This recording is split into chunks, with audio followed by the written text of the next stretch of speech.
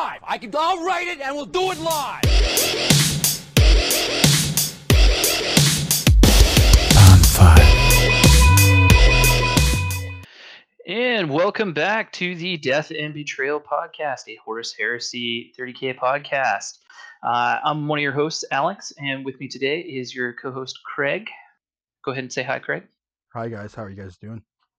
Good, good. How are you doing? Hot, sweaty, gross. Yeah, she's pretty steamy out there today. My truck was reading 31 degrees Celsius, and if you're an American, that's about 88 degrees Fahrenheit. I checked it before we did the podcast. Oh, yeah. I was downtown at a clinic, and I think my car was registering like 35 or something. Oh, Jesus. Yeah. It's hot. It's going to be hot again tomorrow, too. Yeah. It's funny, actually. I was in like kind of a bad area of town. And yeah, like the clinic I was going to has like a supervised consumption site in it. Okay, and yeah. so I'm parked and I'm on the phone with one of my other reps. And yeah, she this woman just like comes up and knocks on the passenger side door. Like I watched her crawl out of her apartment, like kind of hunched over, like just wearing knee-high socks and like pink athletic outfit. She's not young. And then just like knocks on my window and she was like, "Hey, do you have a cigarette?" And I was like, "No, I don't smoke." And she was like, "Oh, that's okay.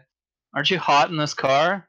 And I was like, "I have air conditioning." She was like, "Oh, that's pretty good." I was just like, "Yeah, well, I'm on the phone, so like, bye." Yeah, it was something. Yeah, it was. Yeah, it's definitely one of the more stressful sales calls I've had to make today. It was today, actually, yeah, because everyone's just crowded around down in that area. And Yeah. we've had like just an explosion of cases over the last week. Yes, we have. Like 1,000 new cases. So don't know how September is going to be looking, but I don't know. I don't know either. We're a little worried about the kids going to school because, I mean, hey, let's all pack them into classrooms like sardines. I mean, kids spread germs like it's, Well, so I mean, I deal with asthma a lot, and there's in asthma there's this thing that we call the September spike. It's because one of the major triggers for asthma are new viruses that you didn't come in contact with over the summer. In addition to the fact that September is a bad month for pollen. Yeah. So, but kids go back to school in September, and then they get intermingled with all the cold viruses and respiratory viruses that they didn't come into contact with during the summer. And so when you combine these upper and lower respiratory illnesses with pollen, then you get like a high rate of asthma attacks in September. So yeah, I mean it'll spread like wildfire for sure. So we may have to push it. Or maybe we'll just move it up and do it in August. I don't know. I won't be ready for August, to be honest with you. Me neither. It's fine. We'll just push it. Maybe we'll do it in November instead of Hokkaidee. Yeah. Well, we'll see. Yeah, we'll have to see how things are going come November time, to be honest. So in my infinite wisdom, I decided I wanted to paint my living room today. Well, that's okay. It's still painting, right? Counts as hobby progress. Well, hobby progress. I'm using quotations. Yeah, but the paint was so hot. The paint was drying in the tray. So thankfully, I did it early enough in the morning that I was able to get it painted by about 1:30 this afternoon. Just went straight hard from 9 till 1:30 just to get it done because it was getting hotter and it was drying really fast. But it's done, and it's the part one of about a bazillion parts because we're gonna paint the kitchen and the upstairs and the bedrooms and. I don't miss that. Actually, a couple years ago, because the basement had to get painted, and didn't paint my office. It's the only room that still hasn't been painted. Actually, no, there's a bedroom down here that hasn't been painted too. But I just looked at it and I was like, I don't want to do this, and I just paid somebody like $200 to come in and slap a coat of paint on. Nice. I was just like, I'm not doing this. I did the upstairs. I don't want to do this again. No, And because I had to paint the whole condo like before we sold the condo too, so oh I was jeez, all I yeah. was all painted out No, I at don't that blame you point. on that one. Don't blame you on that one at all. Yeah. All right. So So, why don't I throw down the agenda here, and okay. then we can get into it a little bit. So first off, we're gonna do the usual intro, a little bit of hobby progress. I guess we'll chat briefly about Return to Isfahan because we don't know if it's going to go. We got a bit of a listener list, kinda. It's a little bit unique. It's more these are the models I have. Hmm. I'm Hmm. having trouble theming it, so Yeah. I'm going to suggest a couple themes with a couple of the units and stuff that he's got in Well, there. well, at least he sent you a list. He sent me a picture and was like, "What do I do with this?" I was like, Yeah, that's a "Ah." little tougher. I'll read the list out so you get Okay. a good idea. Um, and then you're going to go through some of the interesting terrain rules Yes, from Ispan for 3. this event 3 battlefield terrain rules.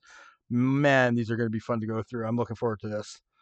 Yeah, I like these quite a bit. Hmm. Hmm. And then our third segment is a little up in the air because we're not doing this one live. Nope. Summer's getting in the way a little bit, so Yeah. we're either gonna have a quick chat with Miles David over at Little Yeah. Legend Studio. Yeah. He might take us through some Blood Angel builds and Blood Angel themes. Nice. And he might chat a little bit about his Return to Isfahan project as well. Yes, he's doing Uh, Sons of Horus, isn't he?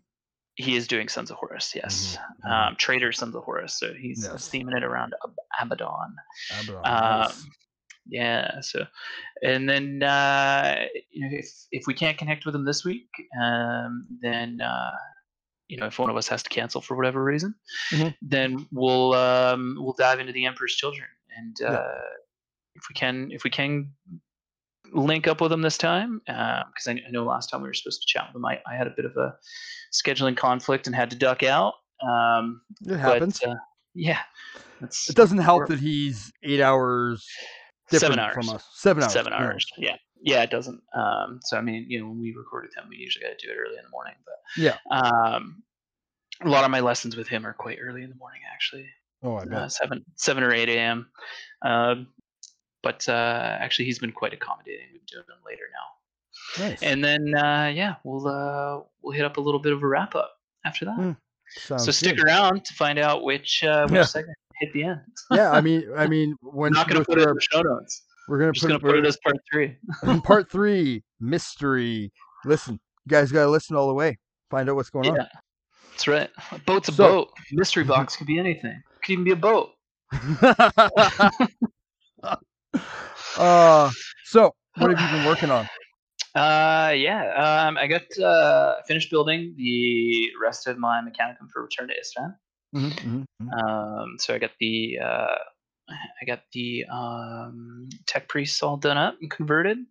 Mm-hmm. I've got Caleb Decima done up. Mm-hmm. Built a couple bonus Castellax. Mm-hmm. Then they won't be in the list because they don't they're not allowed in the Yeah. Isfahan Survivor Force organization. Yeah. Um, and then I've got 4 servo automata converted up with flamers, and I've got some servo automata with Lazlox. I'm just using thralls for it. And Nice. then I've got 7 myrmidons and 2 squad of Thalax with Destructor, Melta Bombs, 2 heavy chain blades, and multi-melt in each one. Mm-hmm. I might swap out my Magus Reductor for another squad of those, Okay. just because I don't have a ton of troops. Mm-hmm. And even though, yes, it's like 15 toughness 5 wounds with feel no pain on Yeah. the Thalax, only having 2 troops could get a little detrimental. So um, I don't like it. I can still get the bonuses that I would get out of the Magus Reductor with Yeah. kind of the junior tech priests because they're tech priest reductors, so Mm-hmm. they can kind of give a ballistic skill bonus to other units. Um, Although I'm not really sure who they're going to give it to. They're servo automata, I guess. I don't know, because Myrmidons are already like ballistic skill 5, so I mean they're already hitting on 2s. I guess Yeah. I could boost them to ballistic skill 1, and then they can reroll their 6s, Yeah, or you could. Nope. or they can reroll their misses, but they only hit on a 6. I think is Yeah. what it is. Something like that. I can't remember. I have to look it up. Yeah, it's so rare to get something that's that high ballistic skill. I find that even when I'm playing with the Primarch, I don't even remember his like ballistic skill reroll stuff or his weapon skill reroll stuff. Yeah. It's such a commonly forgotten aspect of the game, I think. Um, Well, there's so many rules you got to remember. Like yeah, it yeah, happens. yeah, It exactly happens. right. It's just like when a ref lets him play, just play it out. Yeah, and then I finished my Gareth Arendi conversion. So he's the for those of you who don't know, Gareth Arendi is he was the commander of the Shadow Wardens. So those were the honor guard for Corvus Corax. I believe that, and I mean this is a common problem with the Raven Guards. A lot of the units get mentioned in like the lore, but then they don't translate. Yeah. I mean, the more Dathan are in the Black Library novels and stuff as well. But I don't think there's any actual mention of Dark Furies. But we know that but we know from descriptions and like in in the Compendium Corax and stuff that the the Honor Guard, the Shadow Wardens did have jump packs. And since they were meant to kind of keep up with and shadow Corax, it makes sense that they would also have Raven's Talons. Yeah. So I kind of think that the Dark Furies are meant to be that. So I use the Raven's Talons off of the Dark Fury, off of the Chooser of the Slain, which are kind of like the curvy ones. Yeah. If you look up pictures of Gareth Arendi, he's in some older art, like some Blanchian style art, and Okay. Yeah. he does have like a red kind of command rope across his chest, so that works well with the Corvidae model. And then he is all black, but again, it's older art, so things have been updated since then. So I gave him the white command helm, and Okay. yeah, and then I gave him magenta thrust actually. So my old Raven Guard, I mean, you've seen him. Yeah. It's just kind of like, here's an airbrush blue, and then an airbrush white in the center circle. Yeah. Yeah. Yeah, and I put up a poll on Instagram, and thanks to everyone who voted, but it came out 50-50. So I was It chatting did with come out Miles 50 about it, and I was like, man, I don't know what to do, so I just haven't done it. I was like, I feel like the blue is a little bit too much blue, and I was like, I feel the orange might be too harsh. And he's like, yeah, just go down the middle, use magenta. So I looked at my color wheel, and I was like, oh, that is in the middle. It's like right in the middle between like blue and orange. the thrusting orange that you would use or the thrusting blue that you would use. Yeah. It's right in the middle, right? So I was just like, oh, perfect. Let's try it. Let's see how it looks. And it looked awesome. Oh, it So looks now awesome. I'm looking at it right now. Like I'm literally looking at the backpack right now on Instagram. Looks fantastic. yeah, at the DAB podcast on Instagram. It's so I did change it, everybody. Yeah, you did change it. I did, yeah. I love it. Like, Oh God, I love it too. it's so different from what you typically see, and just the color like just came out so nice and rich. So I appreciated with the white around like where the thrust originates from. Yeah. Yeah. And then I just glazed in some magenta into the backpack, and then I just highlighted it with like 50-50 magenta and pale blue gray. Yeah. Both of those are Vallejo model colors, if Okay. anyone wants to replicate it. And then I just picked out kind of the closest, most raised edges near the thrusters with pale blue gray. Yeah. Oh yeah, it looks great. Oh, Yeah. it looks like it's an actual light source of light, which is fantastic. Yeah, I'm a lot happier with it than I thought I was gonna be. To be honest, so I am quite pleased with it. It looks pretty good. So but now it's just got me even more jazzed to just keep working on Ravens. Nice. Because I want to I want to get going on I want to use like a separate list from what I normally run, and I think the jump list is going to do it. So, Hmm. um, Looking forward to seeing and that. now, yeah, exactly, and I think I might do all my Volkites in this color as well, actually, Yeah, just to tie the army together. yeah.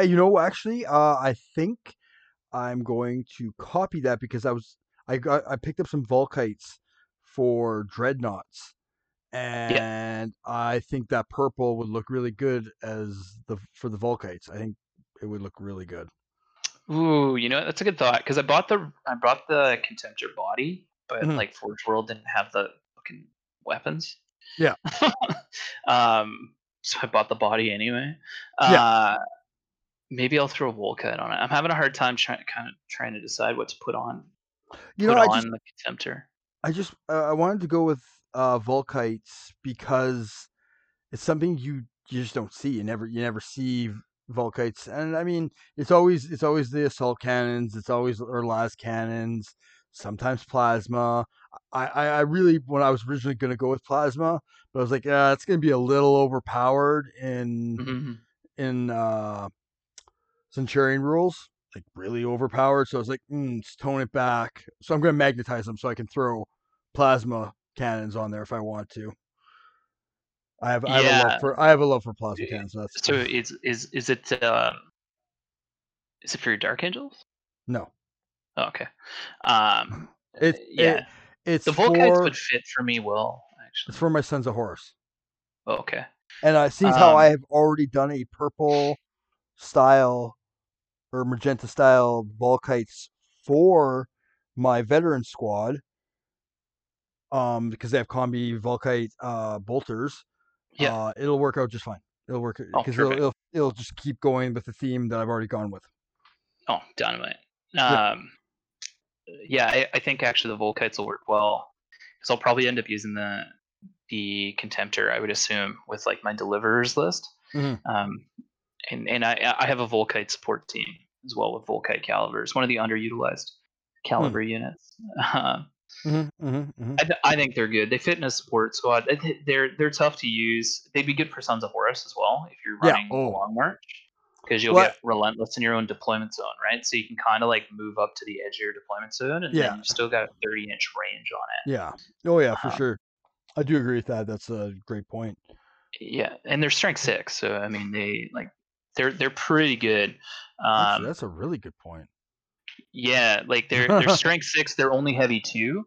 Yeah, Um, and I that's mean still 20 shots, strength 6.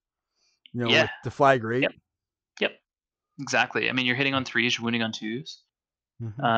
If anyone gets close, like if somebody's running a jump list or a drop list, Yeah. and they're within that range for you to boost up, then bam, you're hitting on 2s and you're wounding on Hmm. 2s. And then if it's turn 1, you're rerolling those 1s. Yeah. Ooh, that Yeah, would pretty suck nasty against the unit. that'd suck against the Blood Angels Day of uh Revelations. Yep. That would really Yeah. suck against them. Ooh, Yeah, it would evil. be pretty nasty. Yeah.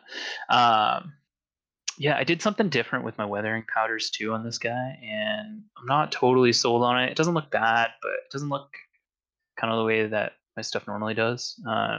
It's fine, and I know it's fine. It's just bugging me. But I Mm, copied the Isvan 5 recipe from GW. mm, Because there's two, they have two different Isvan 5 dioramas hmm, hmm. at Warhammer World. And they have one that's like really really light. It kind of looks like my old Raven Guard. Yeah, yeah. The parched earth.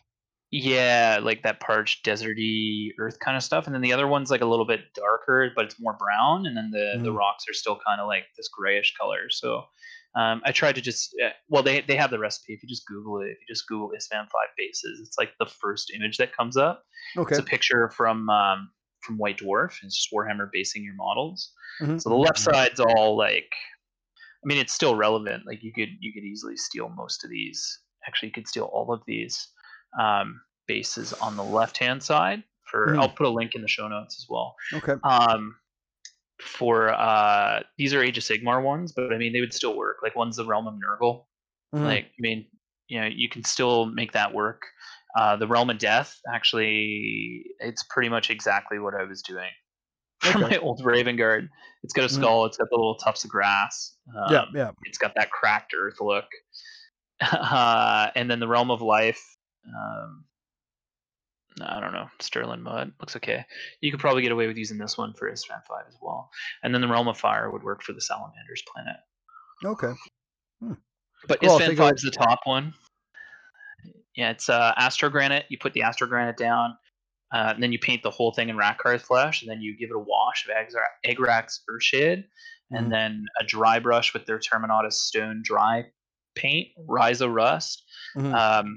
I just used like a rusty orange color, and I just kind of hit it in random spots, and then you just coat the whole thing with like Typhus Corrosion, Mhm. which gives it kind of that muddy, darker, kind of black, kind of Yeah. brown. Yeah. Yeah. Um, yeah, so it works out. It's, Hmm. and as far as I'm concerned, it's legit because it's in White Dwarf. No, I So feel you. so I no feel you. neckbeard can come and tell me that it's not Black Sands enough. I follow the recipe. Take your neck beard and walk away. Yeah, get out of here. Get out of Uh, here. So. yeah, perfect. So, yeah, I also submitted this guy for Forge World has like a thread right now for like post your like Crusaders come in many forms. Mhm. Like post your Crusader on here, and I'm like, this guy was in the Great Crusade, man. He's a vet of the Great Crusade, and then he got Yeah. hunted for 630 days on Isfahan. Oh. Show me a better Crusader. Show me anyone with more stalwart resolve Loken. than this guy. No. Loken. Loken got lucky. He just got No. lucky. He didn't get nuked. There's luck. Okay. Then he was a madman for like it took Garrow and his peg leg to bring him back. This guy He. just stayed sane the whole time. Okay. And then spoiler alert, he sold out a bunch of Iron Hands and Salamanders to escape. Wow. He's Yeah. so legit. Sounds like a dick. You gotta do what you gotta do. No, I mean they were getting overrun, and the Mhm. plan was like, they'll cause a distraction. The Raven Guard will sneak in and grab the lighters, like Mhm. the Arbus lighters, and then come back and get them, and then they'll all go up to the planet. But they wouldn't have been able to actually get to them Mhm. and pick them up because an Arbus lighter's pretty fucking flimsy. Yeah. So instead, they just took off, went into orbit, took over the ship that they Mhm. landed on, and then got out of there. Just left those guys to die. They don't feel good about it. They're not happy about it. Oh, I'm sorry that they felt bad for it afterwards. I'm sure they felt bad while they were doing it too. Yeah, but yeah, he's a cool guy. He's a cool Yeah, unit. it's a cool Uh, looking model. I like him. yeah, He's did a wonderful job on him. yeah. But yeah, how about you? What have you been working on? I have not been getting as much done as I would like. Last week, I've been trying to give myself a challenge to get one squad done a week, Yep. and I failed last week miserably. It was a busy work for me. I only had 2 days off. I worked 5 days, and those 2 days off were busy with family. So the week before, I got five cataphracti Terminators using done, and I used the butchers, the red butcher bodies because they have all the insignia on them, and I had started them a while ago, and I was just like, I knew it was time to like finish them, so I got them done, and I think they turned out fantastic. I'm really happy with them. I actually picked up the orange and brown leather from Scale 75, their paints, Oh and yeah, yeah. oh, I've got that. I've got that kit. I didn't get the kit. I just got two paints. I just wanted to try it. I picked it up from a local hobby store, Red Claw Get the Gaming. kit. I want to get the kit now because I'm looking at them and I'm looking at them. They're on my desk here, and I'm like, wow, they look legit. Like the Yeah. tassels on it. Oh man, perfect. I love it. The Terminators turned out really well. They're not for my Istvan list. Istvan 3 list. They will No. be in my Istvan 5 list. Oh yeah. I'm planning on going Loyalist World Eaters for our event. Yeah. Fingers crossed it happens in September. We'll see. Yeah. If not, it'll Uh, just be a little bit later. yeah. So I got them done, and then I started working on a 10-man assault squad, Mark V squad, Oh yeah, I and see that there. Got the uh, blue and the white done. blue and the white done, and the shading. Hmm. And that's as far as I got. And I was super busy today painting the house. So Yeah, sometimes unfortunate. life gets in the way, man. So unfortunately, I am now 2 weeks behind. I am going to hopefully get some work done on them uh, tonight or tomorrow. Probably tomorrow. Fingers Yeah. crossed. For sure on Friday. Friday, I'm hoping to get them finished because they're far enough along that I should be able to get them done. I just need to get the backpack sprayed. I use a 3 system paint for the blue. I start with Army Painter's Deep Blue. Well, actually, I start Yep. with Black Primer. Then I go with an Army Painter's Deep Blue. Then I move up to bringing spraying about 3/4 of the way down with Vallejo Model Game Air Magic Blue, which is Yep. the main blue for the shoulder pads, backpacks, stuff like that. And then at Oh the yeah. very top, and I mean the very top of a Zenith highlight, I go with electric Vallejo Game Air electric blue, and I mean it's the very top. Now it looks when I first spray it, you can see all 3 colors very distinctively. Hmm. I give them a gloss coat. I do my shading with Tamiya's panel liner, black panel liner. Yep. When I dull coat them, bring back to get rid of the shine, that's when the colors kind of blend into each other and you don't Yeah. see the distinctive color change. And that's when you get it. Like it's always shocking when I first spray them with the airbrush, and I'm just like, oh geez, I don't know if this is really gonna work. And I every time, I don't know why, I've been doing this blue for a while now, and it still like catches me off guard every time I do it. And then as soon as I do the wash, bring it down with the matte, then it's like everything kind of just blends in together, and you don't see the changes. And I'm like, I hit the blue again, did it perfectly. I'm Yep. really I love the blue. I've been getting a lot of people asking me how to do the blue. It's super easy. I've been really working with learning. Not so much learning. I've been using an airbrush for a while now, but just trying new techniques to Hmm. challenge myself. And that's one of the things I'm actually going to be doing with a new horse that I picked up. Mm. Um, I mean, you were talking about doing something simultaneously.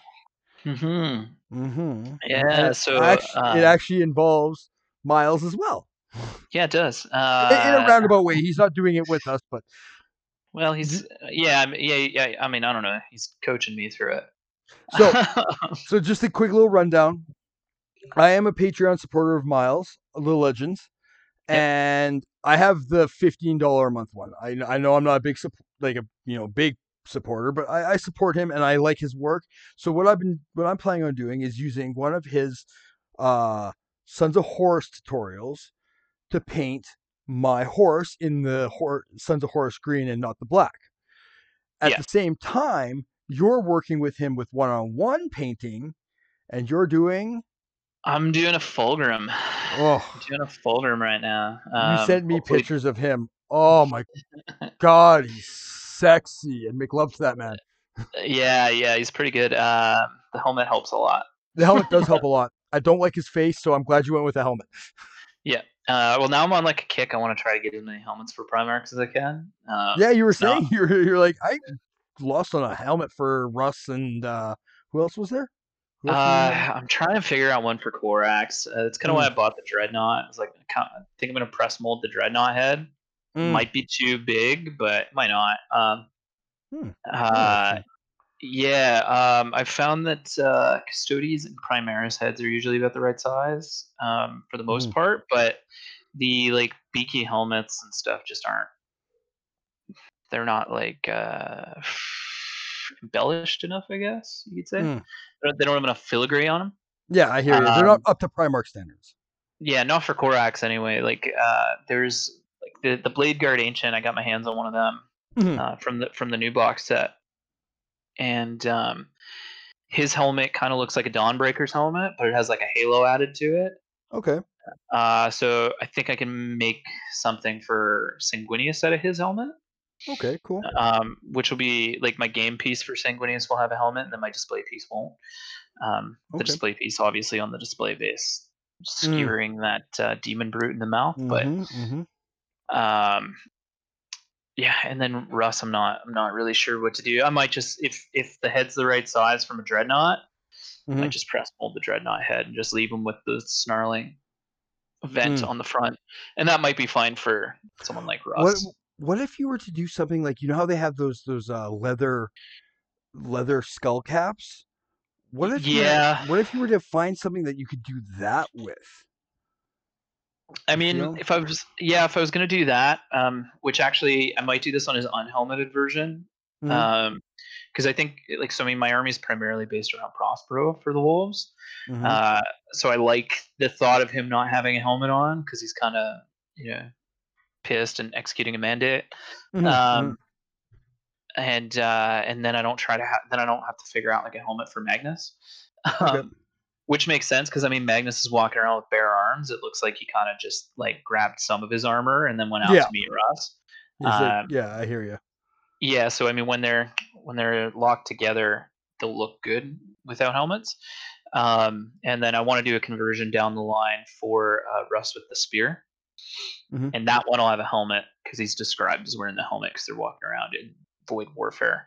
Um, but maybe what I'll do, like if you can Google like I think it was the Berserker from For Honor, Mm-hmm. and they have like a leather mask that kind of just covers the eyes and a bit of the forehead and a bit of the cheeks, and maybe I'll green stuff one of those onto Russ, onto his Okay. bare face, or his unhelmeted head, and maybe I'll do something like that because that'll tie him in with some of the other army, and then that'll help me. That'd be the only model I think I was going to do in the army that wasn't going to be converted, Mm. so that I can do, and no model unconverted for an Mm. entire army, which means I'll probably have to make my own wolves of Russ, I guess, but I Well, don't know. I'll figure something out with them. I guess those yeah. ones might be. Baby steps for right now. Yeah, I'm not worried about them. They'll be like the last things that I do, So and then obviously vehicles and stuff I won't convert too much. But I remember seeing. Oh god, it was probably, I want to say 5-6 years ago. It wasn't even on Instagram. It was on Facebook. A gentleman painted up Horus. It was a magnificent paint job of Horus, and he put it up. And he had a helmet on Horus, and the helmet fit it so well. And I wish I'm gonna actually do some. I'm gonna search for it because I want to find out what that helmet was, because that helmet was the shit for Horus. Like it worked really well. Now I gotta go looking for it. Jeez. yeah, there's one that somebody 3D printed that kind of has like the long snout. That one looks pretty good. It was almost like it Um, had two gas masks, like two filters on either side. They yeah, I'm weren't like looking at one right now that's got that. you send Kind of looks. Yeah, I'll send it to you right now. Copy image. it. This part is live, Paste. guys. Yeah. Um, this one just looks like it was 3D printed, which means Okay. you can probably. It's on Artist Station, so you might have to pay for the sculpt. But then I know if you, I know so. Well, maybe it's this one that you were talking about. Um, it's painted in Sons of Horus green as well. Where are you sending them to me? Oh, there they They're in are. Discord. Okay. Yeah. Yeah, the Artist Station one. Like, I mean, Chris Turon could easily Yeah, print me that's it. one of You those. found it. You found it. This That's it. one? I have The no second idea one. what helmet that's from, man. That's it. Oh, No idea. I couldn't tell you. I've never seen that helmet before in my life. That might be the that's. Dreadnought helmet, actually. I'm gonna have to check because I Let do me. have the. I'm gonna go to Forge World right now. I'm already there, baby. This is good because my internet was not working well earlier. I was trying to play. I was trying to play. What was it? Counter Strike. It wasn't working.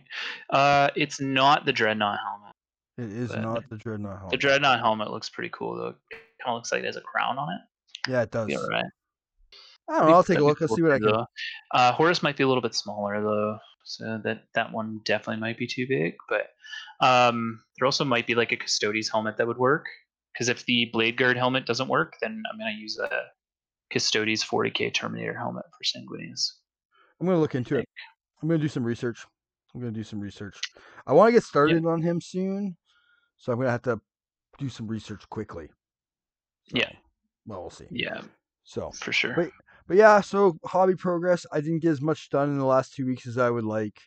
But I think I have a 3-day weekend coming up here. So Friday, I'm Oh hopefully yeah, that's going right. to get that assault squad done, and I'm going to hopefully start working on finishing up my uh uh what are they called? Assault Squad. No, the assault squad I'm going to get done. The destroyers. Oh, Destroyer yep. shred. So I see. When I painted them up, I did the shoulder pads and the backpack in blue, Yep. and they weren't blue. They were all black from head to toe. Ah, whatever. Who So cares? I've been It's your hobby. debating. I've been Don't go debating back and about. paint it. Yeah, that's true. Don't go back and paint it. Because really, at the end of the day, all I have to do is the detail work on the Forge World shoulder pads for the insignia shoulder pad, Mhm. and then do the weathering on them, and they're done. Yeah. So So don't go back and do it, man. It's gonna set you back. You're gonna be annoyed, and then it's just gonna fatigue you. yeah, Just yeah, just you're put them right. on. It's fine. Like it looks good. It ties it to the rest of the army. Yeah, Sometimes in the hobby we have to kind of forego the absolute historical accuracy of it and yeah, I do hear. something a little else just for coherency and for the art's sake, right? Yeah, I Um, hear you. that's the same reason I went with the Games Workshop Isfan 5 bases instead of my like usual kind of Hmm. dark grayish brownish, um, which arguably, if you're a purist, you could say looks more black sands, like the stuff that I do on my Mechanicum. Hmm. Um, could be more black sands than normal, Hmm. um, or than the ones that I did. But one that I landed on, it's a little more brown. It ties together with the model a little bit Hmm. without overpowering it the way that the lighter bases kind of used to. Right? No, I hear you. I hear you. Yeah, yeah. So wouldn't worry about it too much, but No, yeah. I think you're right. I think you're right. But yeah, so I am going to be doing Horus in Horus Green, the Lupical Green. I do have a couple bottles of actual Forge World because I went into full panic mode when they did the last chance to buy and Oh bought yeah. like 10 bottles of each. And I now just you can went, get them through Citadel paint. yeah.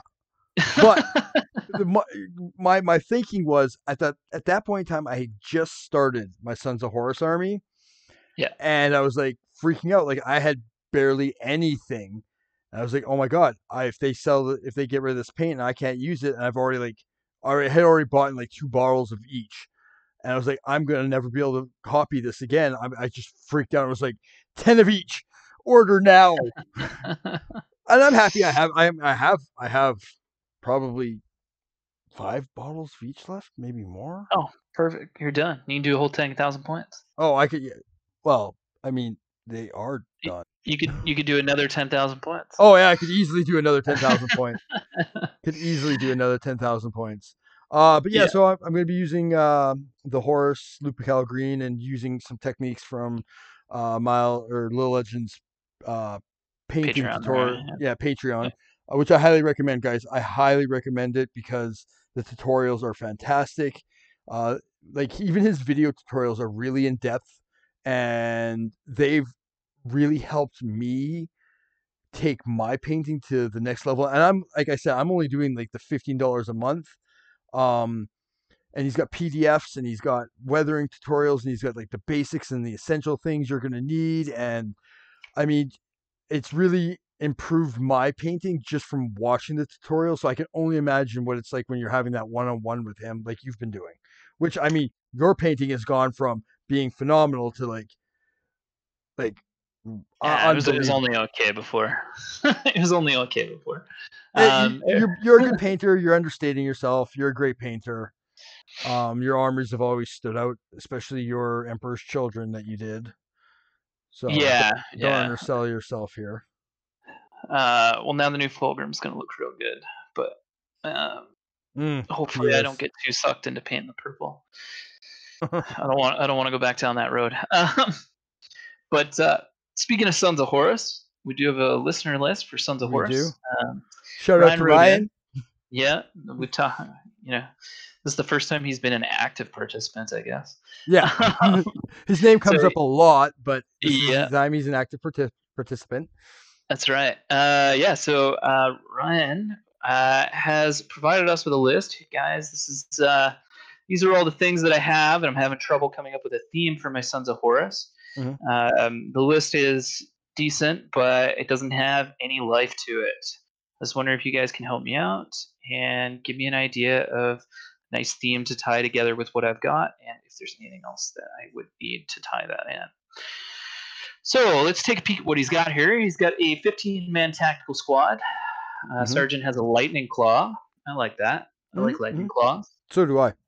Yeah. I like Raven's talons more, but not everyone can have them. Not everyone can have them. It gives you rending in addition to the shred and mastercrafted, so it's a good bump. Lottie freaking da. Well, I'll let you hit first, right? So I mean, if you're up against that Artificer Sergeant, you can fish for that 6 and get him out of your way. Yeah, get rid of that power fist. Hit you back. Yeah, exactly. He's got another 15-man tactical squad. Sergeant has a power sword and a plasma pistol. Okay. So that's good. They've got a little bit of flavor to them. I like that. 10-man veteran team with a maul, axe, and sword. The sergeant has a fist and a plasma pistol. Interesting. I'd probably want to make those weapon master vets wherever you put them. Yeah, for sure. 10 reavers with volkites, chain axes, jump packs, 1 power fist, and the chieftain has a axe. I assume a power axe. I like that. Yeah, it's themey. You don't see enough reavers with volkites. No, I'm just an energy weapon nerd anyway. 5 cataphracti terminators with an axe and a plasma blaster. Sword / combi bolter. 2 of them have double claws, I'm guessing, and the sergeant has a hammer and a volkite. That's an interesting unit. Yeah. Very individualistic. Yeah. I'm sure we can find somewhere for it. 5. So plasma support squad with 5-man missile support team. Okay. That would be a heavy support team. Yeah. The missiles. 5 Gestarans, 1 with a multi-melta. I don't know too much about them. They can take a multi-melta? Oh yeah. Oh goddamn. Yeah. That's pretty alright. Yeah. Look at that. Multi-melta or a heavy flamer. Okay, cool. You'll probably want that guy deep striking. Chain fist, 2 fists or 3 fists, 1 sword, and the rest of combi bolters. Okay, so sergeant's got the sword, combi bolters, power fist. Okay, yeah. That's how I load mine out. Actually, I have some chain fists in mine. 2 chain. He's got 1 chain fist. Yeah. 2 quad mortars. That's good. I like quad mortars. I love quad mortars. 2 leviathans. That's a little nasty. Ooh. Might have to put one of those into one of your other lists there, bud. Ooh, Jesus, not gonna make any friends with 2 leviathans. Here's the thing. You haven't said anything about them being in drop pods. That means they're foot slogging. They are foot slogging, I guess. Siege drill and grab flux, and then the other one can have anything, but only one of each weapon. So any combination, but okay. Just quickly talking about that before we go any further, because I don't want to shit on him because he's got 2 leviathans. They are walking, and all their weapons are short range. I don't care. Shorter range. If he puts the quad autocannon on the other one. With the thunder. Yeah. Little tip there. 2 rhinos, Land Raider Proteus, Dreadclaw Drop Pod, Horus, Abaddon, Loken, Malagurst, Master of Signal, command character with axe, and either standard or a jump pack, and a character with a power claw and a chain sword, which could be a paragon blade. Yeah, you can make one side. You can make the chain sword a paragon blade, and make the power claw just a power claw. Mhm. Get that bonus attack. Now Mhm. you got if you're a praetor, it's nice 7 attacks. Mhm. Digital Mhm. lasers on the charge. And you can switch. You can decide if you need to use a fist or Paragon Blade. Yeah, He's yeah. more multitasking. He can multitask a little better. That's not bad. A little point heavy. He's gonna be a little point heavy, but that's okay. That's okay. Yep. Yeah, exactly. I mean, he's definitely got enough here to make like well over a 3,000 point list. So I mean, we can cut some of it out. Like the first thing I would cut out would probably be the Dreadclaw.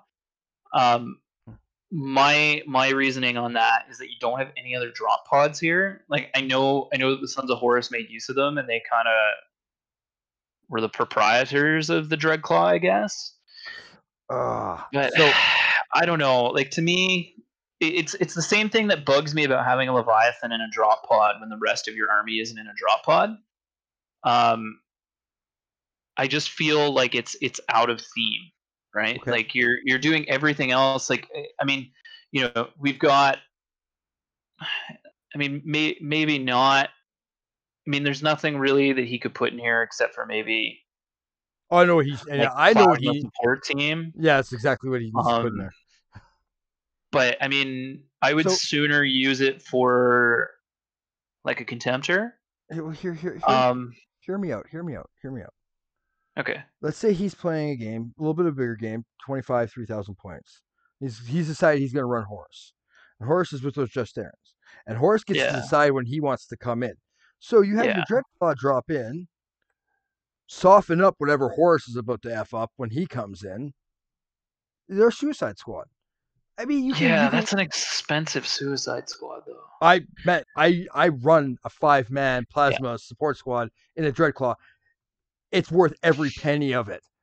Okay. I mean, that could be the case, but to me, like again, it just doesn't fit theme wise. Like it's kind of on the fringe of it. I mean, I guess like you're gonna have your one squad of deep striping Justarin, Mhm. and with or without Horus and Abaddon. But even if it's Horus and Abaddon, you're only at 7 models deep striking, and then you're just kind of throwing a Dreadclaw in there to be like, okay, here's my Alpha Strike of plasma Okay. support guys getting out. Like, and if you're going to do that, why, I mean, if you're trying to be competitive with it, which again isn't, my jam, Yeah, I hear you. why not swap the plasma support for a Melta support? Well, It's the same cost. the plasma support is more for Terminators. The Yeah, I volume mean, of yeah, but how many Terminators are out in the open first turn? Because the Dreadclaw has to come down first turn. It still has Dreadnought or Drop Pod Yeah. Assault. Yeah, but Right? you don't have to get out first turn. No, you don't. So you fly But around until something squishy gets out of their tank. I agree with you. But But I mean, I you're don't right. know. To me, it You're doesn't fit. It doesn't fit with anything else, right? That's why well, I no, try to like. That's why I don't like That's why I don't like the Leviathan in a drop pod trick. I know it's super good, yeah. but I mean, it Well, seems to me like his issue is that he doesn't have any life in this. so I hear what you're saying. So let me just play devil's advocate. You're saying that, and I'm not. I hear what you're saying. I understand, and I do agree with you. So I'm not shitting on you. That No. because you're shoehorning in the Dreadclaw because of how effective it is, and rather than building a theme around the whole army. Is Yeah, that's where exactly. your problem is lying? Yeah, Okay. exactly, right? Like Horus deep striking with the Justarin works for me. I Mhm. mean these 5 cataphracti that he have. Mhm. Let me look at my book because I don't know Justarin very well. Okay, I mean they can't take a plasma blaster, Mhm. but damn, they can't take a Volkite either. But whatever, Nope. take 3 of the guys out of that and Mhm. just roll them into your Justarin. Um, or shit. All right, I just found a way to fucking put the Dreadclaw in there, I guess. Okay, I'm here. Yeah, I'm if listening. if he wants to use the Dreadclaw and he wants to kind of keep it in a theme, what I would do Mhm. here is I'd knock these tactical squads down to 10 mans, Mhm. put them inside the 2 rhinos. Mhm. If the Phobos would be better as a land raider, but whatever, it's fine. Put the vets or the plasma team, the plasma support team In the Land Raider. in the land raider. I would actually probably put the plasma support team in the land raider, and And then put the vets give in it the the Dread. explorator augury web. No. Okay. Put your 5 cataphracti terminators inside the Dreadclaw, Okay. and then take Horus and Abaddon and Malagurst. Mhm. Put Malagurst in the Land Raider With the support squad. with the support squad. Mhm. And then you can that will then make your Reavers, and if you can take the vets in this in some way. How many people is that? That's 1, 2, yeah. And then you could, this character with a power claw and a chainsword, or with the axe and either a standard or a jump pack. Mhm. Could make him a champion. You're getting pretty point heavy on the HQs at this point. Yeah, but whatever. It's Hero Hammer, right? It's the Age of Darkness. Okay.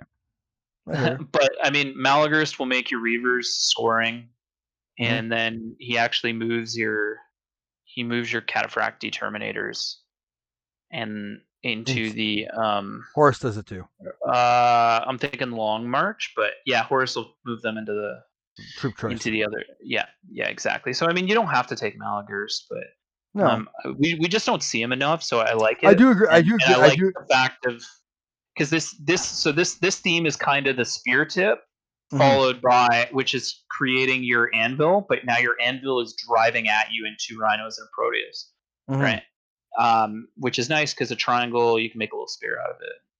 Mhm. Right? And then you can, if you need to, you can have the Leviathan, or 1 Leviathan, or both Leviathans walking up. I don't know, depending on your point value, or you can have the quad mortars and the missile team in the back line, because now your heavy weapons, you're going to get relentless in your deployment zone, Mhm. Mhm. which will help. So if you need to move those missile launchers a little bit, just do that. And Well, then you can as keep you're the driving missiles. forward, the spear tip inside the vehicles with maybe the Leviathans walking up becomes your hammer, and then you need an anvil to strike on that hammer, and that's the 5 Terminators in the Dreadclaw and Horus deep striking. Alternatively, you could ditch the Dreadclaw and give them a Warmonger. Okay, so I like that better, to be honest with you, because the Dreadclaw doesn't, again, like even in that format, yes, it kind of themes, but now it's all deep striking Terminators. It's Malagurst on the ground coordinating the spear tip, coordinating the team moving forward on the ground, and then Horus, Justarin, and Terminators deep strike in and start causing havoc to kind of create a pinch on okay, your enemy, right? And okay. that to me fits their tactics pretty well. So I would do things a little bit differently. I don't have the list of stuff right in front of me right now, but I would be running Long March. I would put the 5-man missile squad behind cover and move them out when needed, because they're relentless, so they're going to be firing at full effect. So don't worry about, as long as you're in your deployment zone, keep them in your deployment zone. Mm-hmm. I would keep Horus coming in with the Just Aaron, like you said. Malagurst, oh man, I would almost, I'd have him in the Land Raider with the Reavers. I'd reduce the 15-man tactical squads to 10 No, man. he's in the Land Raider. You want to put him in the Land Raider with the Reavers? Oh, the Reavers have the jump packs, don't they? Yeah, I I don't have. believe I so. don't have the list right in front of me. I Yeah, no, can't. they do So have jump packs. okay. But So even put him with the vets then. even if they didn't, though, that's a close combat squad. You don't really want them. I guess they have Volkite. Maybe they have Volkite chargers. Okay. He Either just way. said Volkites. either way, like I'm It trying is the Volpeg I'm trying charger, yeah. So I I'm mean, it trying to would go work. I'm trying to go over in my head without actually seeing the physical list, because I mean, like I said, Yeah, he sent me a picture, and that's not giving me enough information. yeah, yeah. Um, No worries. so I liked everything you said, but I think the vets in the Dreadclaw, scrap one of the Leviathans. You don't need to. You're just being a dick at that point. The Proteus, Land Raider Proteus, I love that Land Raider. I think it looks great. It's the old school style Yep. Land Raider. So I love it. It is not an assault vehicle. No, So that's why I you're wouldn't put the Reavers in there. yeah, you put the you're Sports right, squad. support squad in there. Um and because you're gonna have people targeting that Land Raider, and it's still got 14 armor all the way around, so it has that survivability. Because if they don't target it, they've got a Land Raider and they're coming at them with a 5-man plasma gun squad.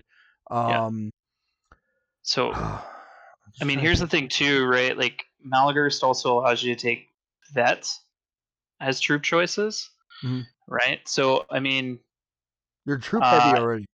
you are troop heavy, but does Horus let you take uh, vets as compulsory troops? Yes, I believe so. God of Uh, Battle, Tip of the Spear, veteran tactical squads may be taken as troop choices in the army. Yeah, I mean that to me like says compulsory troops. Um, I'm not complaining. I'm not saying that he's yeah. the troop Well, no, things. but what I'm saying is, like, if you wanted to, you could realistically swap those tactical squads inside the Rhinos for veteran tactical squads and give them the scout. Mm. Now you get a quick, you can just zip up in the fucking Okay, but in the here Rhinos.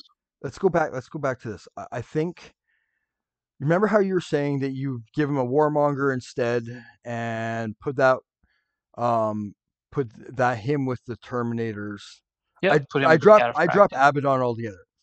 You don't need Abaddon in this list. You're already fairly point heavy into HQs. And it feels like you're just trying to shoehorn him in. No, I'm not saying you. I'm just saying Yeah, because shoehorning well, I him. mean, yeah, totally, but we're trying to give this list a little bit of life, right? And Yeah, characters are the but easiest way to do that. hear me out. I mean, you've got all these special characters.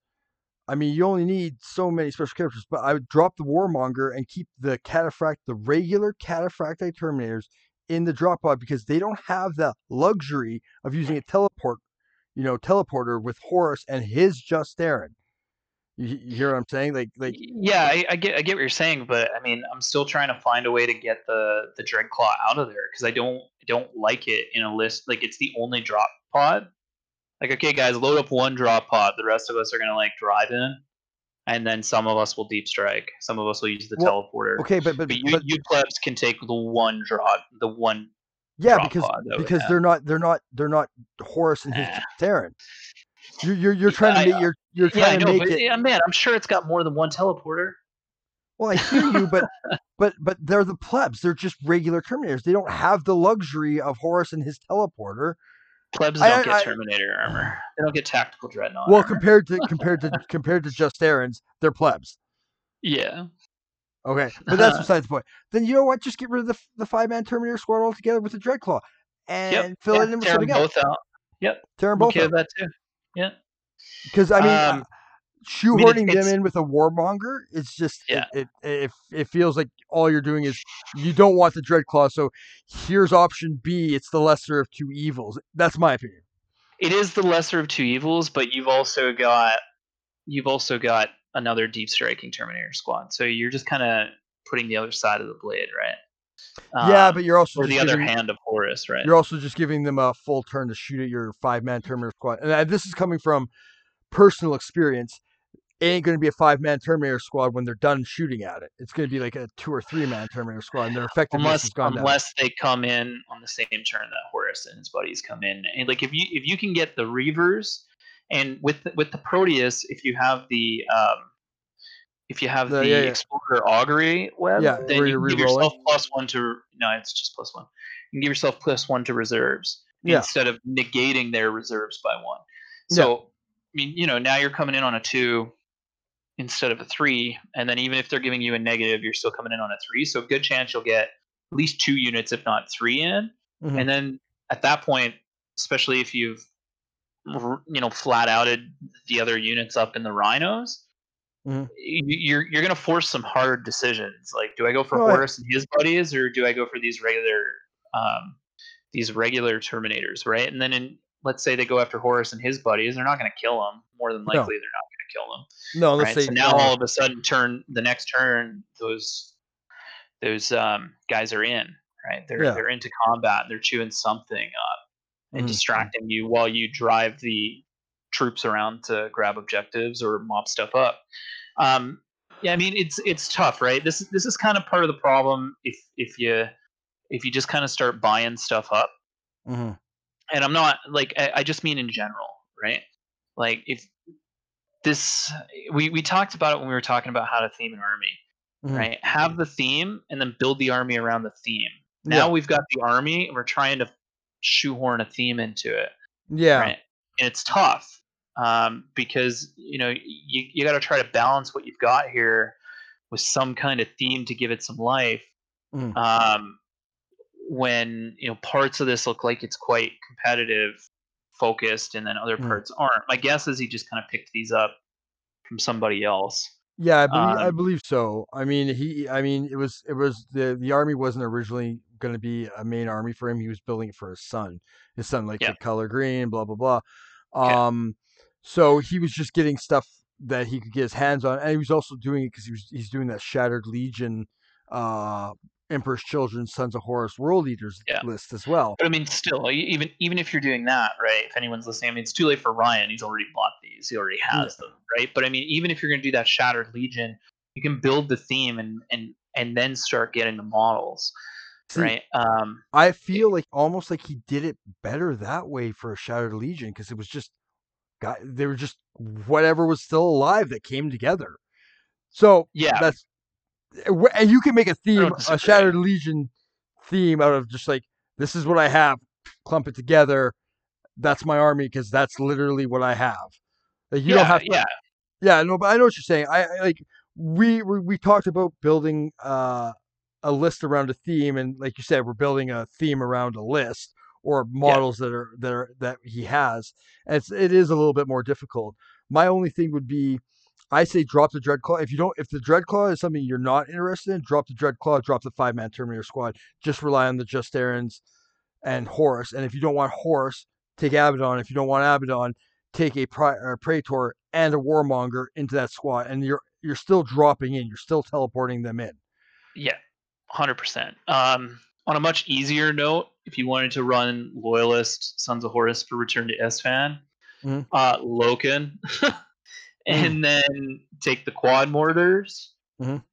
and take the regular Terminators, not the Yeah, not Justarin. Leave just the Aaron. Justarin out. Yep. Leave the Reavers out, Mm-hmm. Mm-hmm. Mm-hmm. and then the vets and the 2 tactical squads. That should get you pretty close to 1500. If not, you're already there. Yeah, And because then you that. can buff up with these other command characters, right? Let's get the Yeah. But, command character with the axe and a standard. Give that mm-hmm. to him. Bam. Take a herald. Yeah, take him as a herald. Um, yeah, take him as a herald. Mm-hmm. Put him with the quad mortars, and now you have scoring quad mortars. Mm-hmm. And Just then plop him on a objective in yep, your deployment zone and say, "Come get me." exactly. Yeah, and then take the 2 support squads, right? The missiles and the plasma. Oh yeah, for sure, for That's sure. what I would do. Yep, nice and easy.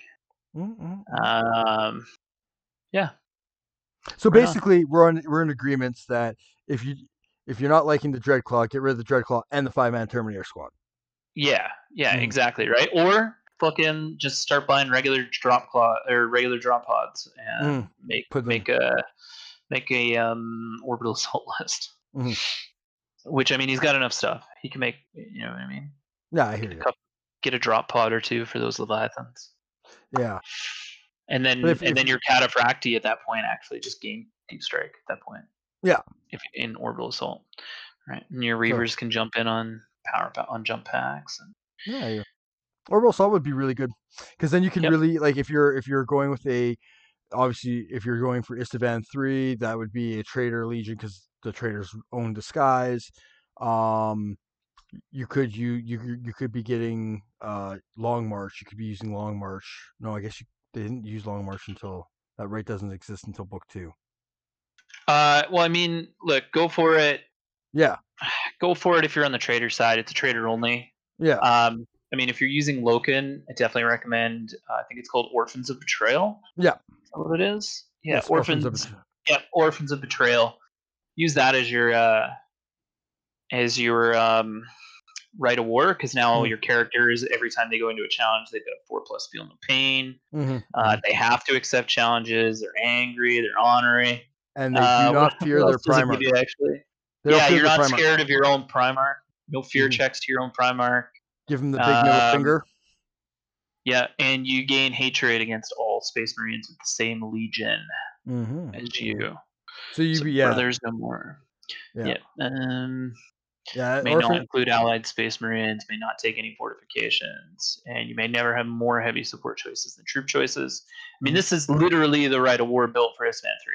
Oh, if 100%. you're an Istvan 3 Legion. 100%. 100%. Yeah.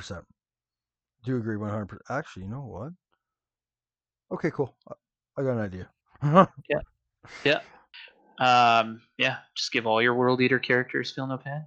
Yeah. That'll be nasty. That would be nasty, wouldn't it? And Yeah. And then if you end up against Mike, that'll help you out. Yes, it will. You know what light bulb went off in my head as you were talking about this, because I was like, oh, yeah, that's that'll what help I'm gonna against do. Karn. Yeah, it will. So yeah. So okay. Ryan, I hope this helps. Yeah. Two sides of the coin. Me and Alex, butted heads a little here, but we have two different ways of thinking things. Hopefully this helps out. I do think that with what he has, he can come up with a theme. And I think that you've proven that easily, that there is a theme behind it. I just feel like it's more themed towards a. Well, no, he could do loyalists or traders. I really do think he can go both ways. I mean, he could do either way, right? I mean, you could also take that list if you want to play a Great Crusade, find yourself an Imperial Army player, and you could play 6319. Yeah. Right, and then put Malagurst in the drop pod and have it crash, and because that's what happened. Have him crash into something. Yeah, exactly, right. And then you can have Loken rushing with the tactical squads and the support squad, or the veteran squad in the Land Raider, and have them rushing to try to get to the Emperor of 6319 before the Reavers and the Justarin get there. I was there the day Horus slew the Emperor. That's right, and then you can have Horus deep strike in and smack that little meat bag into orbit.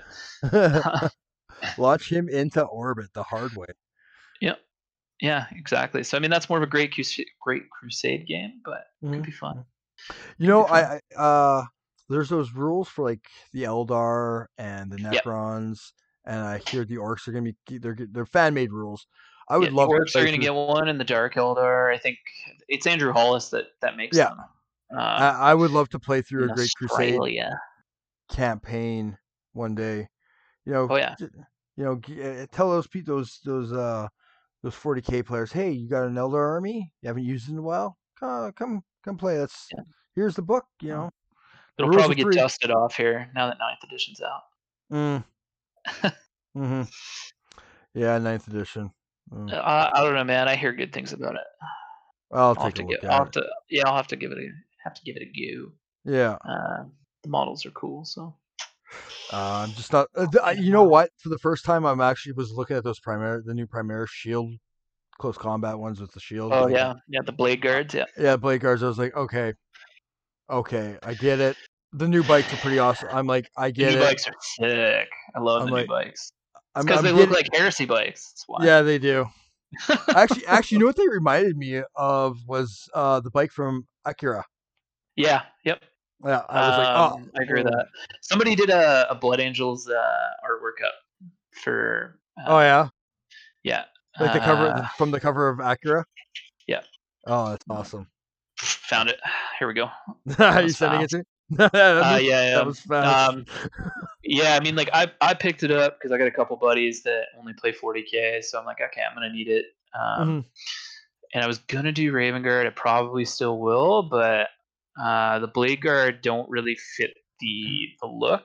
Uh-huh. Like the whole box set to me doesn't. I mean, yeah, it says Ultramarines, I guess, but to me it says Blood Angels. Mm-hmm. Right. I mean, it's assault intercessors. Mm-hmm. So I mean, they're just like despoilers, and then you've got like these really regal looking honor guard type Mm-hmm. guys, and then bikes, which are themey You know what? for Blood Angels. But I've what? been talking about wanting to do an Ultramarines force. Maybe doing a small 40k Ultramarine force might be the way to go. Because I've been Yep. wanting to play around with a blue, a darker blue. So I don't know. We'll see. We'll Yep. see. I We'll see. mean, yeah, it's a different game, right? Yeah. To me, it looks like they're trying to make it more beer and pretzels. I mean, Hmm. my first love's always going to be 30k, but Yeah. I hear whatever. I'll give it a go. I don't care. I'm not a prude. you. Yeah. Can we? I'll try anything twice. so so um, yeah, right on. you want? Okay, why don't we take a quick break and then come back and run us through those Istvan 3 terrain rules. Sounds good.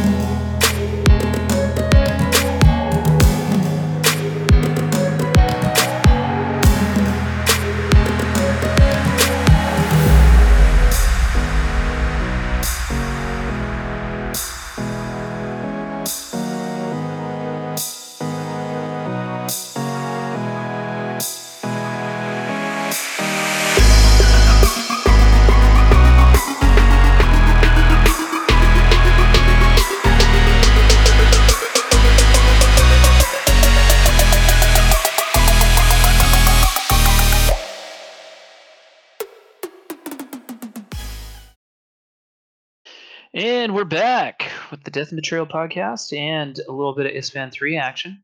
Mm-hmm. It's a little bit different for at least segment 2 because Mm-hmm. we're not doing a Legion just yet.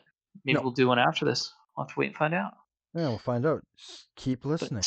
yeah, so Craig, why don't you take us through a little bit of the Istvan 3 battlefield terrain and Okay. kind of the thought process behind it, and then maybe some of the rules, and we can workshop it from there.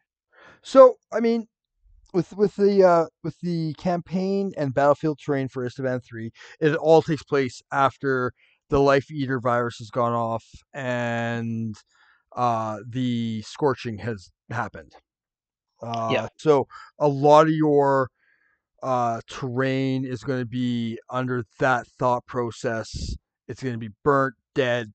Trees aren't going to be alive. Rivers are going to be burnt. They're going to be boiled off. What is left over is not necessarily water. And we'll get into it because the way they describe what these things are, and then the rules that follow them, it helps you understand how devastated this planet really was. It was a dead planet after the virus bomb or the Life yeah, Eater and then the scorching.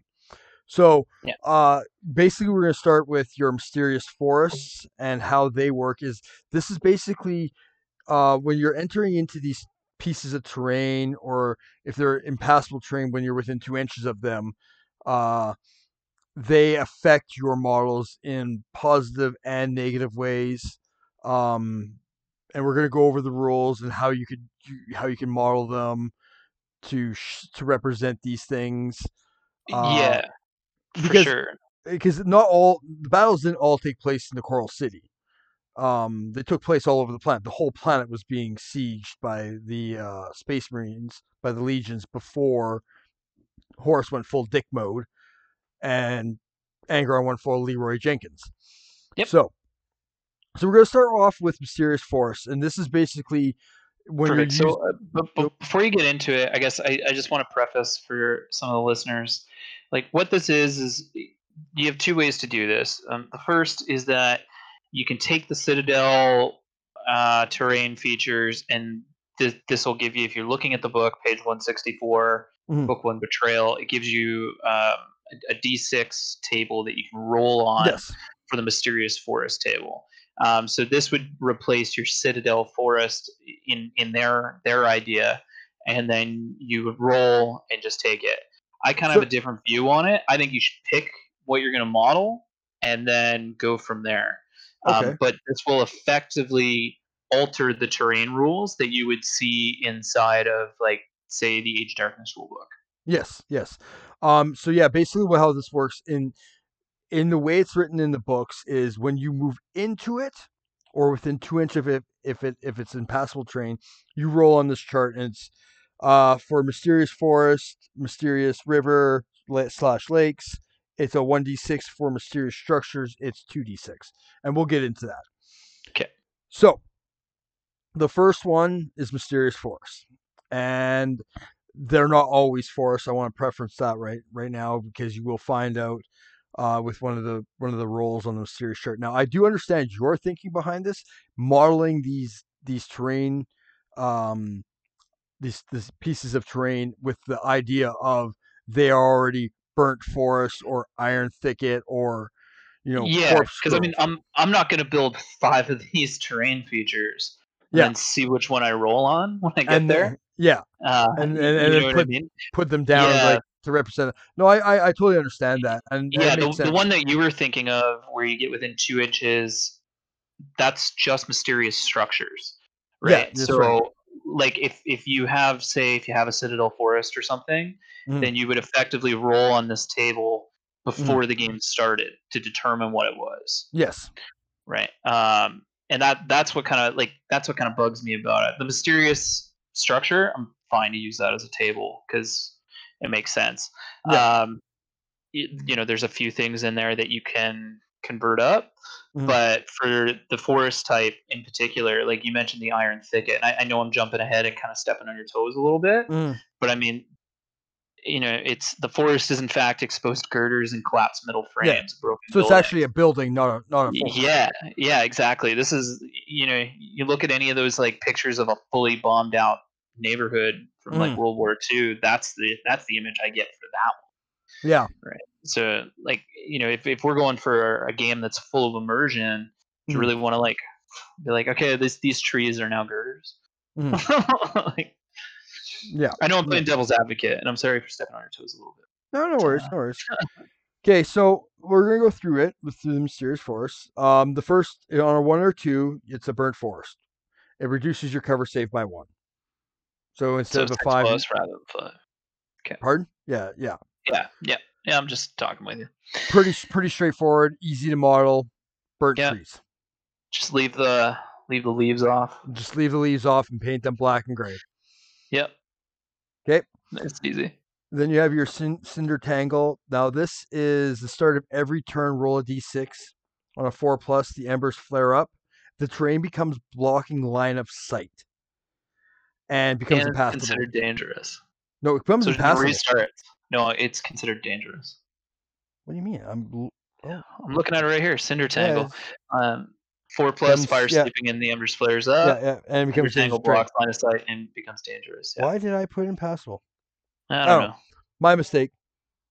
All right, so yeah, it becomes dangerous terrain. It's all good. I that one's a pretty cool one. I mean, what you could really do for that one, because you have to roll, just put one of those. Just use your burned forest, and Yeah, then what I would do there is just every time you enter a burned forest, you got yeah, to roll that 4+ yeah, and and then see if what it you kicks up again. and then just Fucking put that in buildings too. I don't care.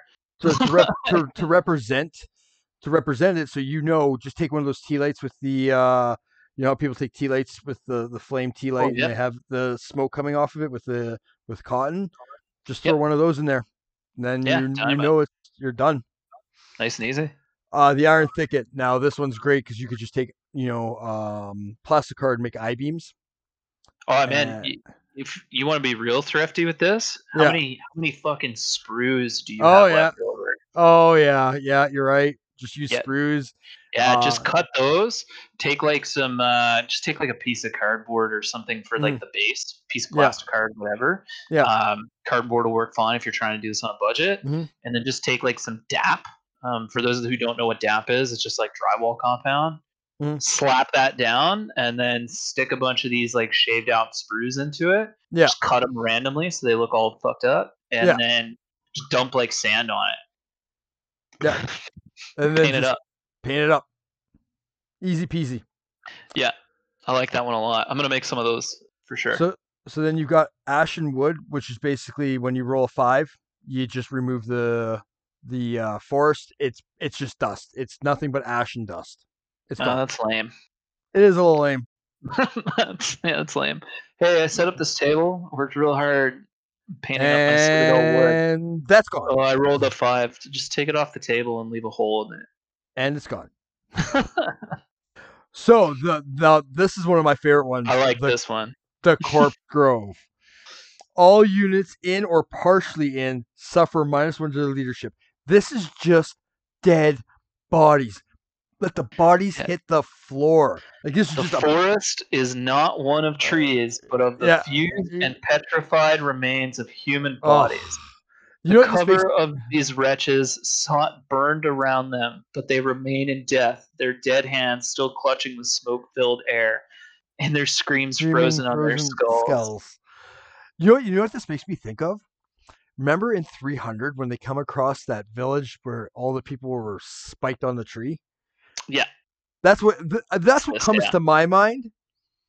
But you could easily have like petrified bodies, just like arms, and just like a Pompeo. Like maybe not so much the you know how they found the bodies in Pompeo, where they were basically just frozen. The what was left of their bodies was just in the final position they were in. Could do something like that. Really easy to, you know, make Buy that. a pack of zombies, Mm-hmm. and then take a piece of cardboard and some DAP, and then just push the zombies in.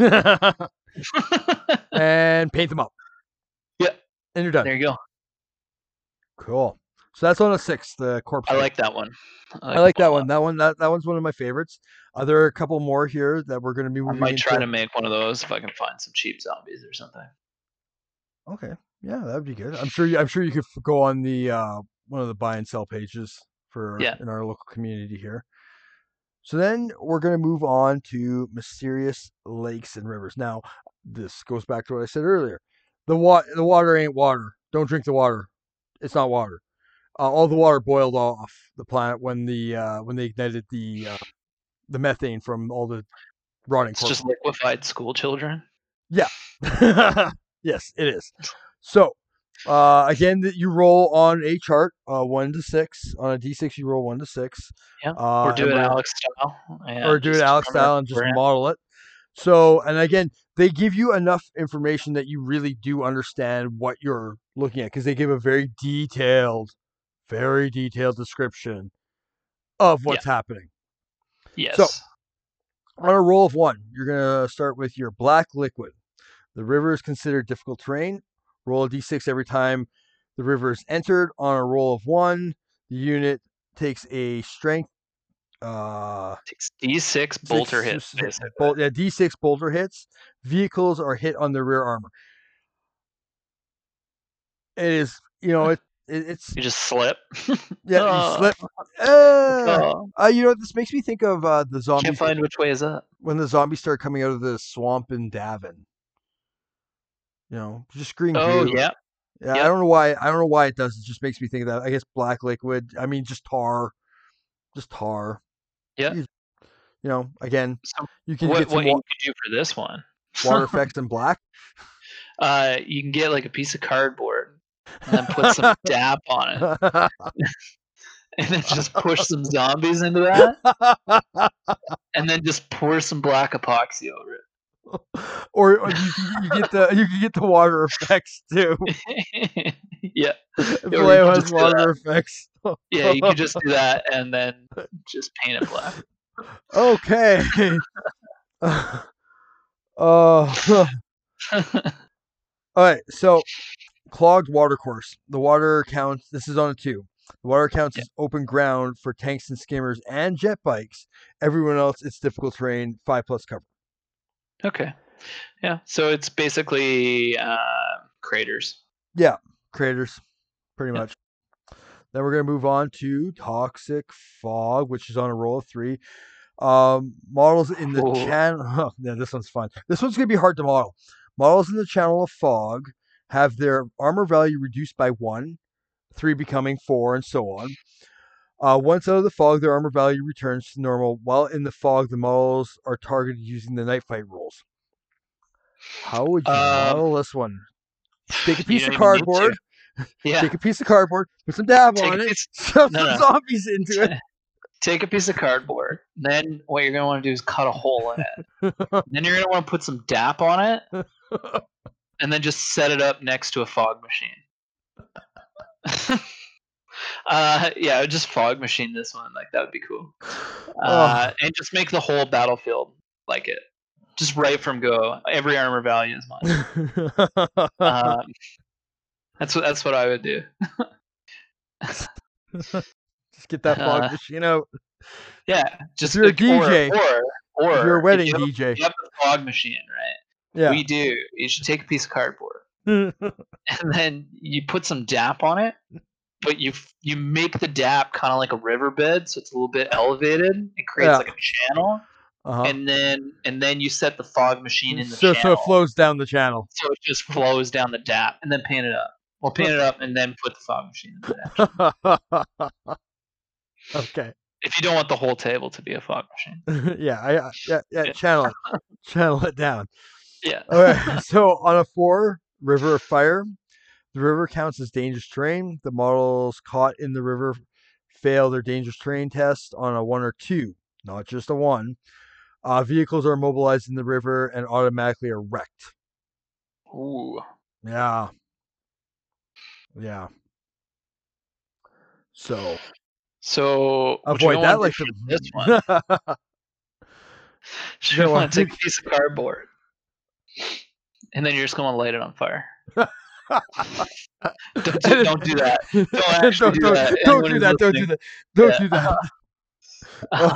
Because literally your models are gonna get wrecked. Yeah. What you're gonna want to do is you're gonna want to get a piece of cardboard though. And then you're gonna want to glue like red and yellow tissue paper to it that you just kind of like sheared, and then put a fan next to the table. It'll just wave. Yeah. I actually have no fucking idea. Yeah. What to do for this one. Yeah. Go back to the fog machine and pretend it's smoke. Yeah, I don't know. Put some of those tea lights with smoke things just along the riverbed, maybe.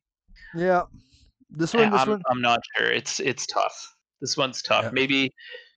Maybe what you can do is you can get a piece of cardboard, and you can make a riverbed out of DAP, and then put like some LED in it or something. I don't know. Yeah, that could work. So some red yellow LED. I don't know.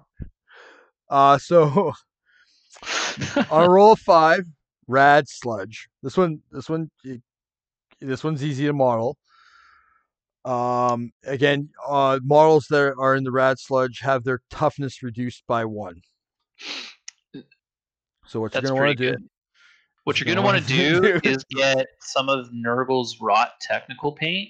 I think that's what's used on the Realm of Nurgle base from the White Dwarf basing guide. Yeah. I think that's what that one is. Let me double check that real quick. You know what? I got Games Workshop open already. Perfect. Nurgle's Rot.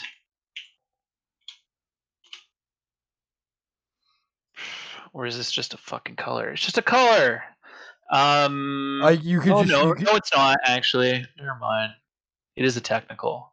Adds toxic slime effects to your models. Glossy finish. So you're gonna want to get a case of this. Yeah. Yeah. Get some cardboard. Yeah. And then put some DAP down. But inside the DAP, like put some like puddles in it. like Yeah, some and divot, run and then run the just pour the technical paint. Nurgle's rod into it. Yeah, just run it down it. Just right out of the pot. Just Paint pour the it right dap on. first, though. Paint the dap first, and then pour it in. Yeah, then pour it. Then, yeah, then you're golden. You're Then golden. yeah. Okay. Okay. Now So you're getting it. on a roll of 6, grave slime. Models within the grave slime must roll an additional d6 for morale test and take the 2 highest. So basically, what you're going to want to do is you're going to take some cardboard, some DAP, and shove some zombies in it. You're getting with it now. With some Nurgle's Nurgle rot. rot. You're picking it up. Yeah. You're getting onto it now. Yeah. That's all you have to do. You're not going to want to pour as much as you did for the black liquid. The rat sludge, but because you're gonna want a little more of the bodies sticking out. Yeah, you're gonna want more bodies sticking out. So basically, what this is just it's all the body parts. There's just people, dead people. Yeah. And Space Marines. Actually, maybe what you could do is just build the grave slime one, and then you could roll like a D3 on the beginning of. So it could be grave slime or rad. It could be toxic fog, rad sludge, or grave slime. Okay, cool. I hear you. I feel you. And then if you wanted to be a little bit random, you could do it that way. Determine that at the start of the game. So, again, these rules for these terrain pieces were back from 6th like edition? 5th ed? 5th ed. No, 6th. I'm pretty sure book 5 came out, or book 1 came out during 5th.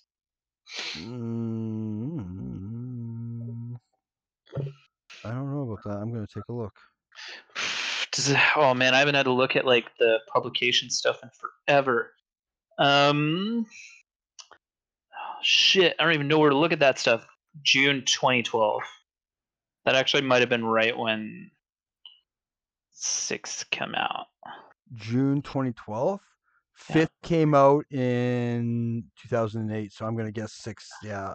Let's see when I think 6th had just come out in 2012. June 2012. Yep. June 2012. So they came out simultaneously. Yeah. So these are 6th edition rules. Yeah. Okay. Cool. Makes it easy. So they are slightly off. Because there are parts where they reference you go and look in the Warhammer rule book. So, I mean, use your best judgment for this. Yeah, whatever. Just house rule it. Yeah, house rule for right? sure. Use this as inspiration, guys. Like, don't necessarily feel like you got to like you have to do it exactly by the book. Yeah. I mean, these cardboard and DAP makes a lot of stuff. These rules were written a while ago, 8 years ago. So, yep. I mean, they're not up to date. So, I mean, feel free to tweak them to best suit your campaign that you're playing. Yep. So, I'm actually going to go to, instead of going to mysterious structures, we're going to actually do battlefield debris. These ones are a little cool because these are good scatter terrain.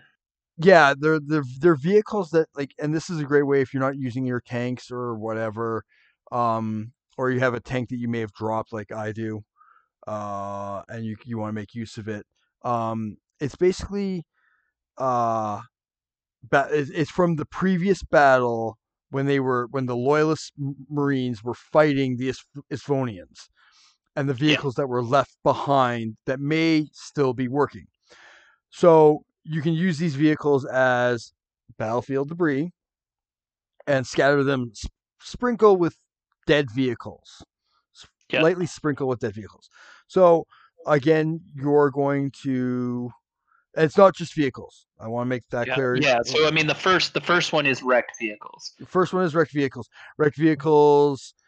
roll on a d6 on 1 to 4. The weapon doesn't work. 5, 6. The weapon does fire as normal. So you have to have a unit next to it, and then one of those models can attempt to shoot. Yeah.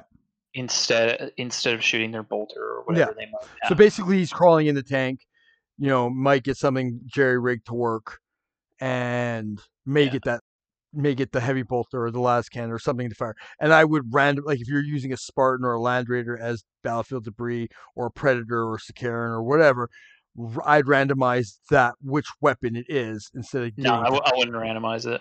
you I'd say elect to use it, right? Because you're only gonna get to use one.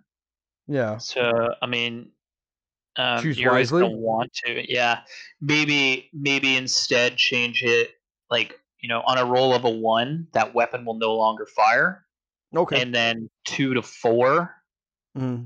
the weapon does not fire, but you Fire. can attempt to fire it again, and then 5 to Fire. 6, the weapon may be fired normally. Okay. Um, and then if the model has the Battlesmith special rule, then the Rex weapons function on a 3+ instead. So Okay. I'm gonna like that, having a bunch of fucking tech priests walking around. Yeah, getting things to work again. Yeah. No, I like it. I like that. I like that. I like that little tweak to the Yep. rules. Yep. Okay. And then I mean, since it's a Centurion game, right? You're probably gonna have vehicles kicking around for your Sons of Horus or for Yeah. your World Eaters or your Mechanicum or whatever. Just put them Yeah. there. Put some of those T lights that you Yeah. were talking about earlier. Put Mm-hmm. some of those around it to show that it's a wreck, and then you don't have to fuck it up unless you have one that is already Yeah. Yeah. mucked up. I know this is super dangerous, but what you can do is like drill some holes or something into the side of a tank, Mm-hmm. and then you can kind of cut just using like sprue cutters or whatever, like kind Yeah. of cut between the holes. It's fucking grueling work, but and then if you're real careful, you can then heat the plastic with a lighter. Mm-hmm. And bend it out Um, or look like it's bent, Bend it blown in is in or probably what I would do. Melt it in, and it'll look like a melta beam hit it. yeah. You can't do that on resin though. The resin will No, probably don't just fucking catch fire. don't do that with resin. Yeah, Don't the do resin that will with probably just cut. Resin will probably just catch fire. if you're gonna do it with resin, do the whole do the Just drill a hole in it and then and just then do cut it to green. make it look No, like a blast. you could do green stuff to look like it's Oh melted. yeah, yep, Just yep, green stuff it. Green stuff it. yeah, That's yeah. what I You do. could just green stuff it. Yeah, that's true. So the Um, next battlefield debris you can find is unexploded ordnance. This would be like an ammo cache, basically. yeah. It gives you a 5+ cover save. If, however, you make a successful cover save, immediately roll on a d6. On a 1 to 2, the ordnance blows up. All models within 2d6 inches take a d6 plus Holy 3 shit! AP3 hit. So basically, now see, here's my thing. My problem with this is there's too much risk with it. You need to balance out the risk and reward. So I feel Yeah, that if you're buy unexploded ordnance, you should get like let's give them a reason to hide behind it. Maybe allow yeah. them to re-roll their failed misses when shooting. Like Mm, why not? oh yeah, I see what you're saying. Yeah, because it's ordnance. I mean, I mean, Uh, it says ordnance, but you could use ammo dumps, stuff like that, to I represent. think what I would do instead is I would say if a model is being shot at and there is unexploded ordnance between the firing model and the target, Mhm. for every miss, roll a d6. Okay. So instead of the cover save, right now all of a sudden the battlefield's become a really precarious place. Mhm. But then you might make the choice to shoot at a unit hoping to blow it up. Yeah, I hear you. Right. I don't know. Maybe we'll have to just play with that one a couple Yeah, different ways. we can workshop that one. Yeah. There's ideas. We got ideas. We can figure something out. I'm sure we can. Yep. So the next one is the corpse mound. It's exactly what it sounds like. It's a mound of corpse, and this again brings me to 300 and that wall of corpses that the Spartans created to help funnel the Yep. Persians. The Persians. So Secret Weapon Miniatures has a conversion bit. It's called a sack of corpses. Okay. I mean, they're a little pricey, I guess. I've got a.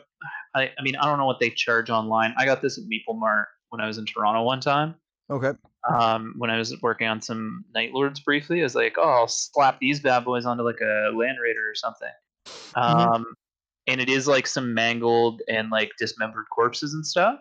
Okay. I don't know. They're like $23.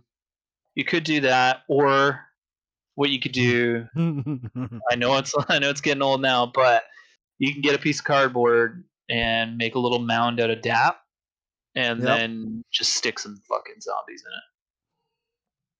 Yeah. Like just build it up a little bit instead of like making a riverbed or something out of it. Like Yeah. just build a mound out of it and then stick any extra Space Marine arms or extra heads or extra like get some of those skulls.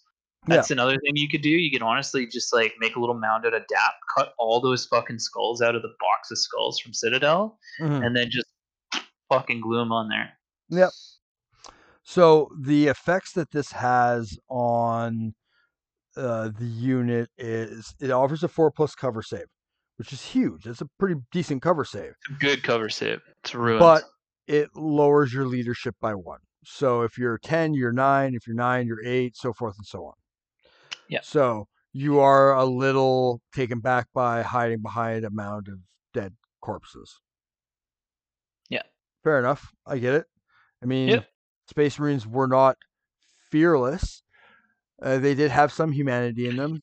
They can still be affected by that kind of gross ass shit. Yeah, they're not Mary Sue's yet. No. So the next one is the Ash Pool. It's both difficult and dangerous terrain and offers no cover save. This one seems pointless. It creates a battlefield that's more immersive, and it requires a little more thought to navigate. Yeah, I hear you. Right. I hear you. So now you're like, fuck, do I push through the ash pool because it's turn 5 and I need to get the objective that's on the other side? Or do I go around Or it? do I go around it and maybe and hope that there's a 7th turn? Right. Or it could direct the battlefield and the yeah, thought process exactly. behind it. Or Yeah. I'm up against world eaters and I'm mechanic. I'm like, I don't want to be in that fight. So maybe I take up positions behind the ash pool. So he's either got to walk all the way around the ash pool to charge or me, risk it going through it. I'm going to shoot at him repeatedly, or he's got to risk trying to make the charge through it where I'm going to overwatch him and he might die or lose a couple units going through the ash pool. Right. That's where I see the ash pool fitting in. That's an easy one to do. Holy shit, is it easy? Because Army Painter literally has Battlefield Ash Gray, which is just a bucket of ash. Like, guys, you know what to do here. Get a piece of fucking cardboard. You already know what to do. Yeah. Make a little pool out of some DAP and then line it with the ashes. Or just take some of the Forge World craters, fill them up with epoxy if you want to be expensive, or get some fucking DAP and fucking put the DAP in there, and then once it's cured, just put a coat of like PVC paint, PVA paint, not PVC. Yeah, PVA paint, and then just shake the ashes out on top of it, and now you've got do that outside. No, do it inside. You really want that ash all over the place? Yeah, because then you can just, if you're careful with it, it's not gonna. You don't have a breeze in your house. I mean, you might if you have a window open. If you spill it, that shit is going to be everywhere. Yeah, well, don't spill it. But then any excess you can like knock off and like put back in the thing. Well, just do it on a non-breezy day outside, and you don't have to worry about it. I use it all the time. Okay, Mr. Special. All right, so you're just throwing money away if you do it outside, man. They're light. So the last one is drop pod carcass. Now this perfect. I already have one of those. It is what it's exactly what it is. It's from the original drop into Istavan because they use drop pods, and the drop pods are just left there. With these, you can use the wrecked vehicle rules to fire the built-in bolter, or if it's a Death Storm drop pod, you can fire some missiles. Oh yeah. Yeah. So it does offer a 5+ cover save, and you can Sweet. And it says you can use the built-in weaponry the same way you use the vehicle wrecked rules. So if you have a Death Storm drop pod and you're using Centurion rules, and you're using it as a drop pod carcass. Yep. Fire Just the get somebody missiles. over that. Yeah, I love it. Fire the missiles. I have one of these already in my Twin Towers. Do you? Oh yes, you do. Yeah. You do. Crashed Yeah. into it. Yeah, I remember. You know what I used to secure it? What? DAP. Yeah.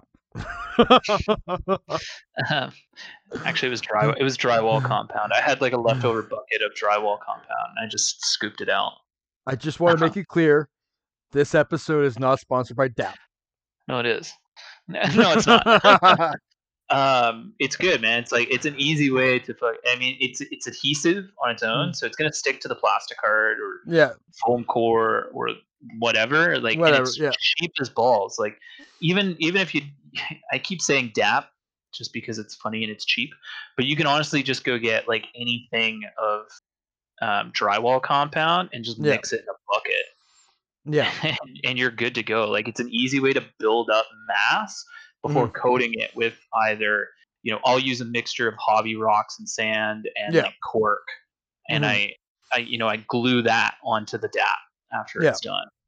I could probably just push it into the DAP though, to be honest. I don't know why the hell I've been not doing that, but I used foam core. And like I made like a PVA and like sand and rock mixture, and kind of like spackled that all over the foam core, and I coated it in like thinned out PVA to kind of create like a seal around it, so that way like the foam wouldn't deteriorate when I spray painted it. Yeah. But what that did was it caused the foam core to like dry curling up a little bit. So I got to pull the stairs that I made off of that out, and I'm probably just going to replace it with plastic card. And I'm torn. I might take the bridge out of the middle and just push the two towers together to make just like a bigger building. In general. You should do. You should throw a picture of that up on our Instagram. Yeah, well, it looks like garbage because it's not fucking painted, but I will. I'll post a picture of it. It's partially painted. Yeah, it's spray painted, like one color, I think. Yeah. No, and I spray painted the base a different color. Oh, okay, there you go. But still, throw it up. Yeah, because we needed one more table for Hikady, and so I had to just hustle it out. Yeah, finish it as quickly as possible. Yeah. Okay, so now we're going to move on to mysterious structures. Okay, so this is something you roll every time you enter a structure. Yeah, so what I would probably do for this, again, sorry to step on you a little bit, but I mean, we're playing Centurion, so there'll be a lot of fucking structures. Maybe roll a d6 at the start of the game. Oh, fuck, that's a table right there. Yeah. Never mind. Mysterious structure table. That's what I get for interrupting. Right there. You see it on page 166? Yeah, 1 to 2, no mysterious structures. 3 to 4, 1 mysterious structure. 5 2 mysterious structures, and 6 3 mysterious structures. So this was going to be my brilliant suggestion. Yeah, and Forge World already thought of it. Yeah. Okay, so just so everyone knows, these rules can be found in Book 1 on page 164 through 167. Okay? Yeah. So now we're going to move into mysterious structures. Now these can be based on both loyalist and traitor, and have effects on both teams, but some only affects loyalists and some only affect traitors. Okay. So we're going to start with on 2d6 if you roll a 2, so double ones. This is Catacombs entrance. Now if you've listened or read Galaxy in Flames, you will know that the Isphonians had a catacomb system underneath the Coral City, and the Marines were closing up doors and blasting these catacombs up behind them so that rats didn't come up from behind, basically. After they'd gone through an area, they would close up these catacombs, but then ended up using these catacombs to, 1, save their lives during the virus bomb, and 2, to fight the traitors when they finally did make landing. So this is for loyalists only. Loyalist players may immediately redeploy an infantry, jump infantry, bike unit or walker that has already been destroyed. Use the deep strike rules within the mysterious structure within or the within mysterious 6 structure. inches Yeah. of its edge. So basically, it's coming out of there. Yeah. The rules for scatter do not apply. If no one is available to deploy, apply this to the first unit destroyed later in the game and deploy them on the next turn. This is a great one for loyalists. So basically, you're getting a dead unit back for free. Mm-hmm. But I mean, you have to roll. 1, you have to get mysterious structure. 2, you have to get snake eyes. And 3, you have to be in control of it. So there's a lot of factors that have to go into you getting a free unit. Yeah. And I mean, again, you just need a burnt out building. You don't need. Yeah, you can literally just use anything. What I would probably do is, I don't know, take like a set of Zone Mortalis doors and just set it on the floor of the building. Yeah, just lay it down. Yeah, or I don't know, use like maybe some of the cardboard vents from the Necromunda game, Well, like the Underhive set, I or I know in the new terrain sets they have those oh yeah, you're right. There is the like hatches, there's a hatch. the Perfect. hatch. Yeah, just Yeah, you can yeah. use that. I even have some of those. So Yeah, good call. yeah, Yeah, yeah, just put those down inside the building. yeah. There you go. You're done. Good to Dynamite. go. Yep, Okay, nice and easy. No DAP or cardboard required. no doubt for cardboard required. So the next one is shield dome generator. This gives any unit inside the train gets a 4+ invulnerable save against shooting attacks. So this is basically This is a good one. it's basically a void shield. This is the one you want. Yeah, this is a good one to have, but Yeah. it's on a roll of a 3, so a 1 and a 2. Like Yep. you're not, the likelihood of getting this isn't as great as between 6 and 8, and we'll No. get down to those ones. No, that one would be easy to model though. Just build any shield generator you want. Do you remember back in the day? I think it was, I want to say 5th, maybe 4th edition. The starter set came with those basically like Oh I don't yeah. know, about 4-inch Yeah, yeah, yeah. towers. They look like power. Yeah, I've got some actually. Yeah, yeah. Just drop one of those in. It came with the Crash to Kill a Lander. Yeah, that's the one. Yeah, Yeah, yeah, those would yeah, work. yeah, for sure. So that's on a 3. So on a 4, ordnance cache. All models in the structure gain the shred special rule to their shooting attacks, but the cover save is reduced by 1. All ammo laying on the ground is all ammo laying on the ground is dangerous. Makes sense. Yep. It is what it is. You could Yeah. just use the GW has. Well, I don't know if they still do, but they had the ammo crate terrains and like barrels and stuff like that. They've got them for Necromunda as well. So I mean, you can buy them from like the Necromunda crates or door set or something. One of them has it in there. Yeah, you can just use I think those. they still have the battlefield assets. I'm pretty sure. I think that's what it was called. I don't know. Keep going. I'll look for it. Okay. So then we're moving on to 5. This is comms relay. This is again for loyalists. If any loyalists have any unit in the structure, they may re-roll all reserve rolls. Also, this structure becomes an additional secondary objective.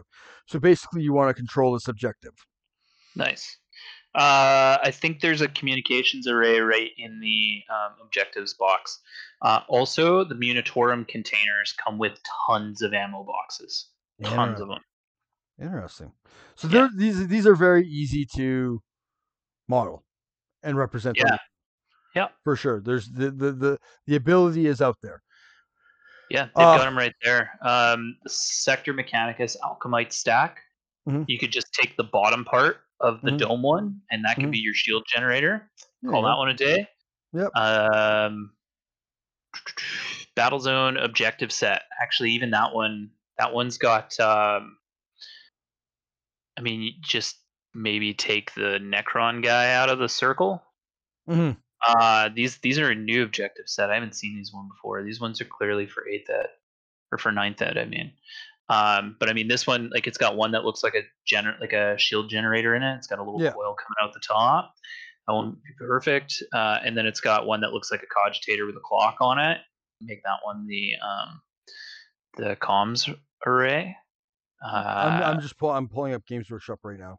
yeah, yeah. And I mean, or you could use some of the little things that you were talking about from the starter set ages ago. Yeah, yeah. Those ones would make an excellent comm relay.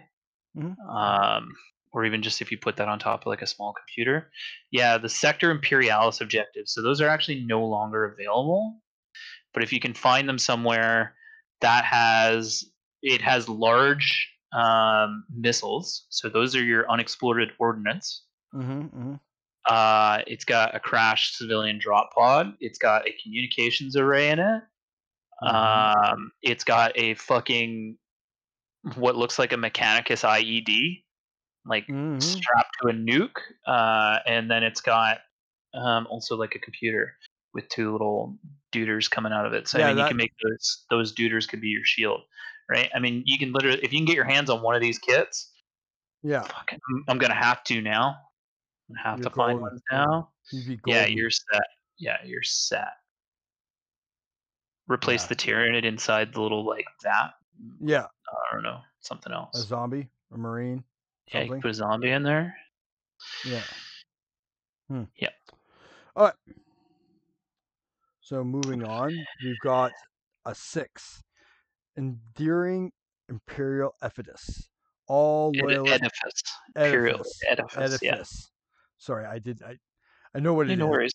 Yep. All loyalist units in this structure gain the fearless and shrouded special role. Basically it's one of the last bastions of Imperial Yeah. Put a couple of statues next to yeah, it, like the that old statues. Space Marine statue. Put Yep. that out front or in the middle of the building. Yep. Or if it's like a bombed out ruin, I don't know if they still have it, but they used to have the broken Aquila that came Mhm. with that Space Marine statue. Yep. Yeah, you can just put that in the center of the building. Yeah. The Yep. battlefield accessory set was what I was looking for with the munitions, and that's actually no Oh, longer available. yeah, I found that. I found that. Yeah. Yeah. Sorry, Mhm. guys. Wah, wah, Bwah, bwah, wah. bwah, bwah. All right. So on a 7, failed refuge. All units within the structure must reroll successful armor and cover saves on 6s. Also, their leadership is reduced by 1. Basically, you don't want to be in that structure Yeah. because It's it's just gonna. rickety. It's rickety. It's dangerous. Uh, Shit's falling. You could fall. You just want to avoid it like the plague. Yeah. It's not Uh, doing it's not doing you any favors. I don't know. Take a bunch of leftover bits, I guess, and just slap them together, ramshackle maybe. Yeah. Like you get a lot of those little ruined pieces and like a Hmm. lot of little extra ruined floors and stuff. Hmm. I've got a couple of smaller buildings which have so instead of having the floor coming out at a right angle, it'd be like, wow, like the rest of this building demolished, but that one floor tile is still perfectly straight. I Yeah. have them on like slopes. Yeah. A lot of the time, I had to like put a little plastic card I beam or a piece of Yeah. sprue underneath there just to actually give it enough contact point. But Yeah. Yeah. I mean, yeah, if you've got an old shitty terrain kit or something, just use that. Just do that with it. Yeah. Just make Yeah. it sloped, make it look crappy, or just build one. Yeah. You definitely could. Yeah. There's lots of Or just options out put a there. marker there, or re-roll it if you just don't use that one. So number 8. This was me and you were talking about last week. Yeah, the Charnel House. Charnel House. All trader units within the structure gain the counterattack special rule.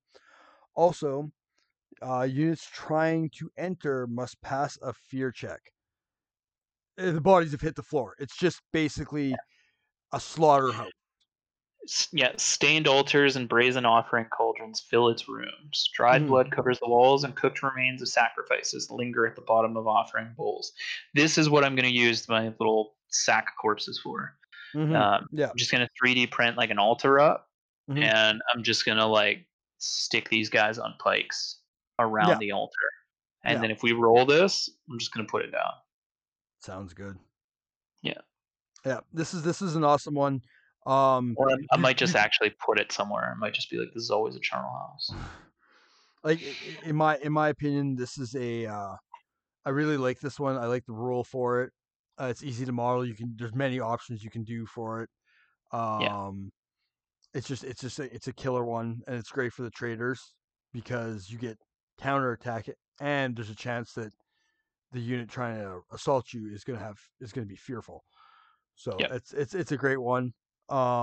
Moving on to 9, Cacophony Shrine or Cacophonic Shrine. So this is Yeah. basically when I think about it, it's the War Singers Shrine. Yes.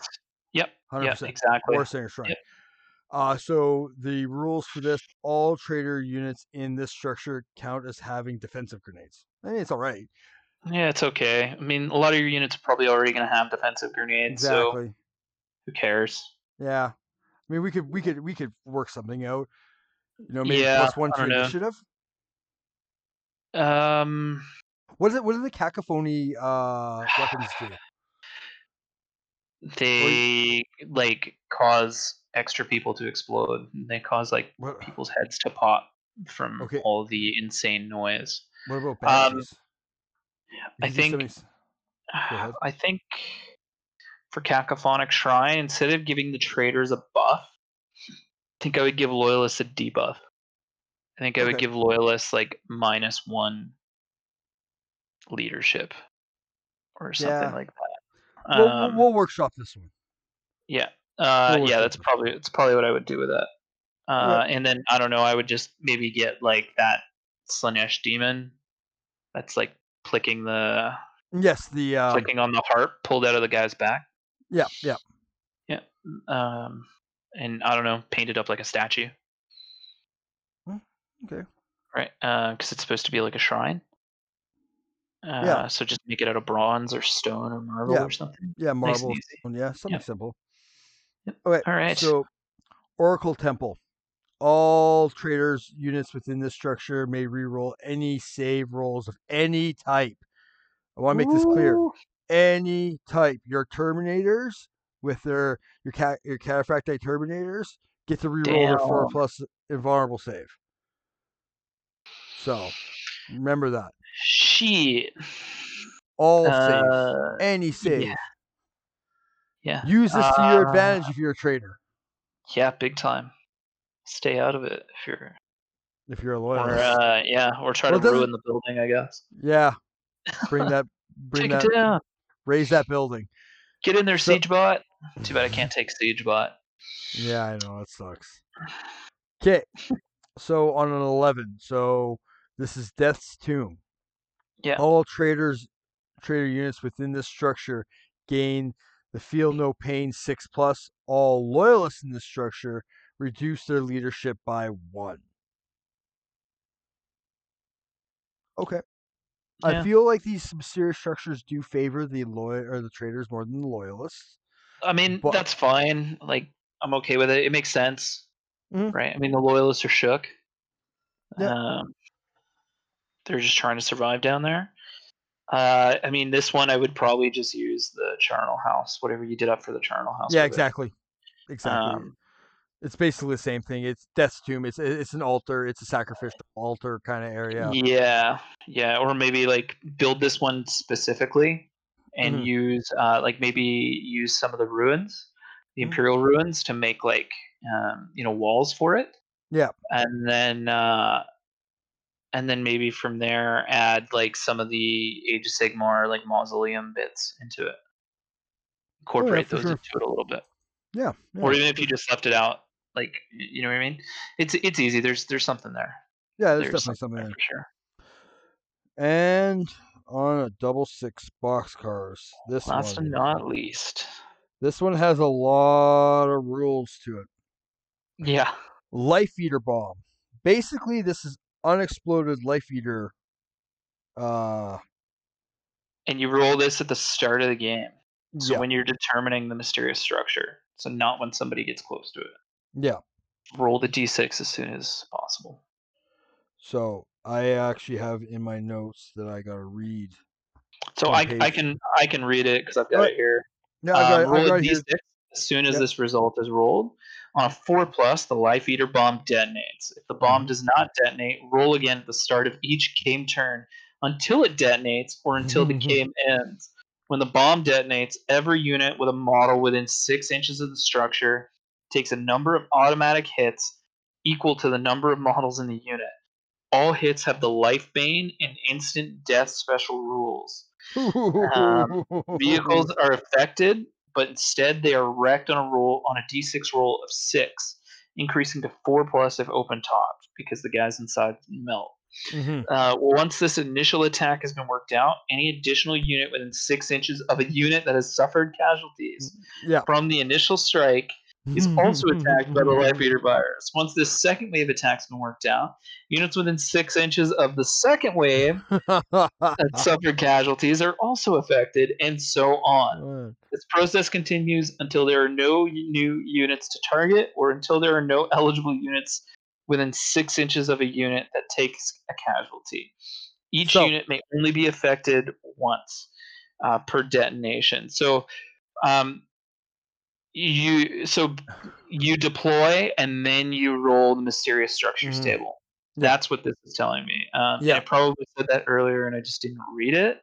Yeah. But make sure that you do your deployments first and then roll on the mysterious structures table to see how many mysterious structures and then roll on on the chart for mysterious structures. So this one could easily just dick you out. fuck you over before the game even starts. Yeah. And it's funny because I was actually listening to Flight of the Eisenstein, but it also works for because it was happening in Galaxy in Flames. Basically, the Life Eater virus, if it has nothing, no, life organisms to eat, it'll start eating itself, and it it burns itself out. But it hops from living organism to living organism to living organism, and this rule, this That's why you gotta wear a mask, man. Perfectly described. Well, even when they were wearing full sealed armor, it still got in. Making a stab at anti-maxers. Oh. That's why I said you gotta wear a mask. Low-key stab. Low-key coronavirus jab. Yeah, the coronavirus is our Life Eater virus right now. So this one, there's nothing you need to do to represent it on the battlefield because it only affects the first, before deployment, or not before deployment, before the first turn, and basically it's gonna fuck someone over if it does go off. But only if it detonates. So, I mean, this one I love it because it could really, it could screw anyone over. It's fun, it's thematic, very thematic, and it's devastating, just like the Life Eater viruses. Exactly. But man, if you get nailed with that and then win. Oh yeah, you bragging right. You got some major cojones. Oh yeah. You're fucking hard as nails. Yeah, no Gareth shit. Randy himself. 630 days. Hashtag 630 days. So Korax was only on the planet for 90, and that almost killed him. Bitch. This regular Marine just fucking hunted it out for 630 days. Some other guys. Yeah, you got a bit of a hard on for him, don't you? He's pretty sweet. He's pretty sweet. I'm not gonna lie. Yeah, well, Estevan 5 didn't get model. Estevan 5 didn't get Life Eater bombed, so too many traitors on the surface. Loken is a survivor. He's a true survivor. He only survived because Saltarovitz was like, "Get underground, man." He's still a survivor. He still survived the Titans stepping on him. No, the Titan didn't step on him. Well, stepped on the building he was in. The building. Yeah, that's fine. Jesus Christ, man. Have some respect. All right. So that concludes the mysterious, the Estevan 3 mysterious. The Estevan 3? No, the Estevan 3 battlefield rules. Well, yeah, battlefield rules. Yep, They're all I get what you're saying. mysterious except for the debris. Yeah. You can easily we're going to be using these in our event, right? Yes. Yeah. As I much as can't we see can. as Yes. much as we can because it's They'll at the fantastic. very least they'll be on my table. No. Um, Try to incorporate some into your table as well, I guess. Just Well, yeah, of decide course. which ones you want, and then like Yeah. obviously mysterious structure we can roll on. Oh yeah, we can. Um, but actually, we might even just choose them because I don't want to have like multiple people handling like ordnance. I mean, like, oh, I have to put the charnable altar down. Oh, I see. Yeah. I see what you're And saying. because otherwise you're gonna have like several people throughout the day touching it. Well, Um, I mean, you could and just that have them mark it. Just yeah. the mark it with a dice. Yeah, but I mean, I'll probably just build it. I'll probably just build an altar, and like every time, it's always an altar. I hear you. I hear you. You know what I mean? Yeah. And then I guess we just won't get a life eater one, which is fine because I can see somebody pitching a fit. Oh, someone will If lose their they're fucking like, mind. oh, how am I supposed to win when my entire army got fucking life eatered? I'm like, I don't Well, know. Don't stand near life eater virus bombs. you picked the wrong building to be in, bud. Yeah, don't stand next to it, idiot. What do you want from me? So Yeah, I mean, we can figure it out. It'll yeah, be fine. we'll discuss that. We'll definitely discuss that. Yeah, So fingers it'll work out. crossed, our event is still happening in September. September. Fingers crossed. If we have to, we can push it back. We're not going anywhere. It'll give me more time to build and paint more stuff. But I Yep, would like to do it in September. That's what I'm pushing for. That's my goal. same. So I would agree. If things start if to, if that curve starts to flatten again, we'll be able to do it. But like masks are going to 100% be mandatory. yes, Uh, that is a non-negotiable. I agree. Um, I'm not putting my family at risk. no, not to play toy soldiers. Not doing it. No, it's not worth it. Not putting myself at risk. Yeah, Without exactly. getting into too much detail, like even if you don't have symptoms, you can actually be impacted cardiovascularly or Hmm. respiratorily Hmm. for the rest of your life if you get this disease. If you get infected with this virus, because it doesn't affect you the same way that like a cold does. Hmm. It attacks your epithelial cells. So, like, I had a doctor telling me about a patient where they were like their oxygenation in their blood had dropped dramatically because the hemoglobin was being affected by the virus. Hmm. Um, because there's epithelial cells in your blood cells. Yeah. Um, and so, like, I mean, that's critical. You know what I mean? Hmm. Yeah. Oh yeah. Person's not really experiencing any other symptoms, but their blood's not effectively transmitting oxygen. That's a pretty It's a big big issue. deal. Yeah. And I mean, and we've had deaths of young people that don't have comorbidities and stuff. It's just not worth it, right? Yeah, we got to take care of ourselves, friends, and family, right? Exactly. This is just a game of toy soldiers. Yeah, we can easily stay 6 feet away from each other with masks, with tons of hand sanitizer around. Don't touch Yeah, other people's models. pretty much. Don't touch your face. We can go through all this when we get there, but Yeah. I think everyone's pretty good. I don't think anybody's No, I think so. gonna I think pitch a fit over having to wear a if mask. I think if they everyone's pretty serious about safety. So if they don't want to wear a mask, then they don't get to play. yeah, but I don't think we'll. I don't know. I I'm don't think we're confident gonna have we that won't have problem. anyone. Yeah, I don't think we will either. No. Everyone seems pretty good. Yeah, Right? for sure. Everyone's taking it fairly seriously, which is Yes. nice. Um, Yes, I but agree. if we have to, we will push it. But right on. Okay, why don't we So take another quick break? yeah, and we're And gonna have our own mysterious third yeah, we're segment. gonna. That's right. Roll on your d6 and see what it is. Yeah, roll on your d6 and tell us what Yeah, you think it's gonna be. yeah, yeah. Very thematic. I like it. So yeah, so we will be back after this short musical break. Right on.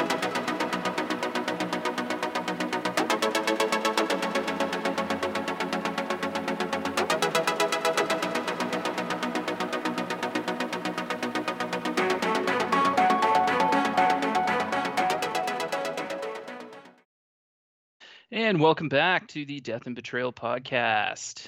We're back with part 3 of episode 6, and joining us today is Miles from Little Legends Studio. How you doing, Miles? I'm not too bad. Thank you very much for having me on board on this new podcast. Yeah, delighted to be here. Yeah, thanks for helping us out and showing up on the show. It's a big favor for it's a project still in its infancy. Oh God, no! I mean, anytime I get to chat about heresy, I'm more than happy to kind of like dip my beak into it. Yeah. Speaking of heresy, I can only assume that you've seen Forge World's little update there. Yeah, so like half an hour before we started recording the show, Forge World put up as their profile image the Horus Heresy symbol, and then they put up a new video for the Facebook page, and then they converted over the text saying this is the place for all things Horus Heresy. So it looks like from the outside looking in that they're converting that page into the Horus Heresy page. Mm-hmm. Yeah, little ray of sunshine in the age of darkness. Here's my question: is Forge World going to be solely focusing on Horus Heresy, and like Games Workshop themselves are just backing away from it completely? I mean, maybe because I can see Specialist Games keeping Blood Bowl, Necromunda, the smaller skirmish type games under their banner. But Forge World, whenever you say Forge World, the first thing that comes up to me is like big tanks. That's what they were founded on, right? Big resin tanks. Perhaps they want to clarify that a little bit more and keep it solely for all things Horus Heresy, whether it be Titans, whether it be Horus Heresy armies, Primarchs, and whether it could be Battlefleet Heresy. I'm itching for a little bit of that. I don't mind. Like, I like the Titanicus game. I like the rule set a lot. It's a lot of fun. But I hate building and painting Titans. I would much rather build and paint little tiny ships. Well, I was a big fan of Battlefleet Gothic back in the day when it came out. It was because I started playing Epic, and then I moved. Battlefleet Gothic was just a natural move for me, and I'm looking forward to the fact that they might actually bring back, Heresy Battlefleet. Which would be great. I mean, you're seeing so many 3D files around. You've seen people print out their own ships. Just how amazing. I mean, I'm not sure who's producing these files, so I'm going to blanket this as kind of like, okay, amateur sculptors doing this. Yeah. Imagine if professional sculptors took over this and we started seeing kits in plastic. Yeah, well, I mean, one thing they can do now, because they've got the Battlefleet Gothic Armada games, is you can actually pull the 3D model right out of it, and then just a couple changes and throw it into an STL. Oh, really? Yeah. Oh, I did not know that. So then you can 3D print it, make the mold from that, and start pumping them out in plastic. I mean, imagine owning your own Conqueror. Gloriana class. That's what I'm after. I need Sanguinius' ship, the red tier. Yeah. What's the Emperor ship? That big golden barge is Somnus Imperium or something like that. I was just listening to it in the Saturnine. I was listening to it before I came on the show. Oh, no spoilers. I'm only like 2 chapters into Saturday. 2 chapters. Well, let me tell you everything that happened. One guy did drop a pretty substantial spoiler. He was like, "Hey, how do you guys feel about blank?" And I was like, "Are you kidding?" Dick move. He's like, "Oh, sorry, I haven't read it. I just listened to it on YouTube." And I was like, "Oh my god." Normally I'm not such a big one when it comes to spoilers. I don't really care because we know the rough outline of the story. But there are a few things in this book I'd want to read for myself first. And okay, I think it's best if we skip over the subject now entirely before I bullet. Okay. Yeah. I can't find the Emperor's name. I don't know. I can't find it. All right, well, we'll look it up. Yeah. We'll figure it out. The only ones I'm finding like the immediate list for, and I know we know other ones like the Red Tier, but like Vengeful Spirit, Invincible Reason, the Conqueror, McCragg's Honor. Notable Sword Storm, White Scars, Imperial Fists. Yes, mentioned in the short story, Graham McNeil wrote, where the Emperor and Horus kill an orc, and the Emperor kind of falls through this decaying orc superstructure, and Horus saves his life. I know it's mentioned in that.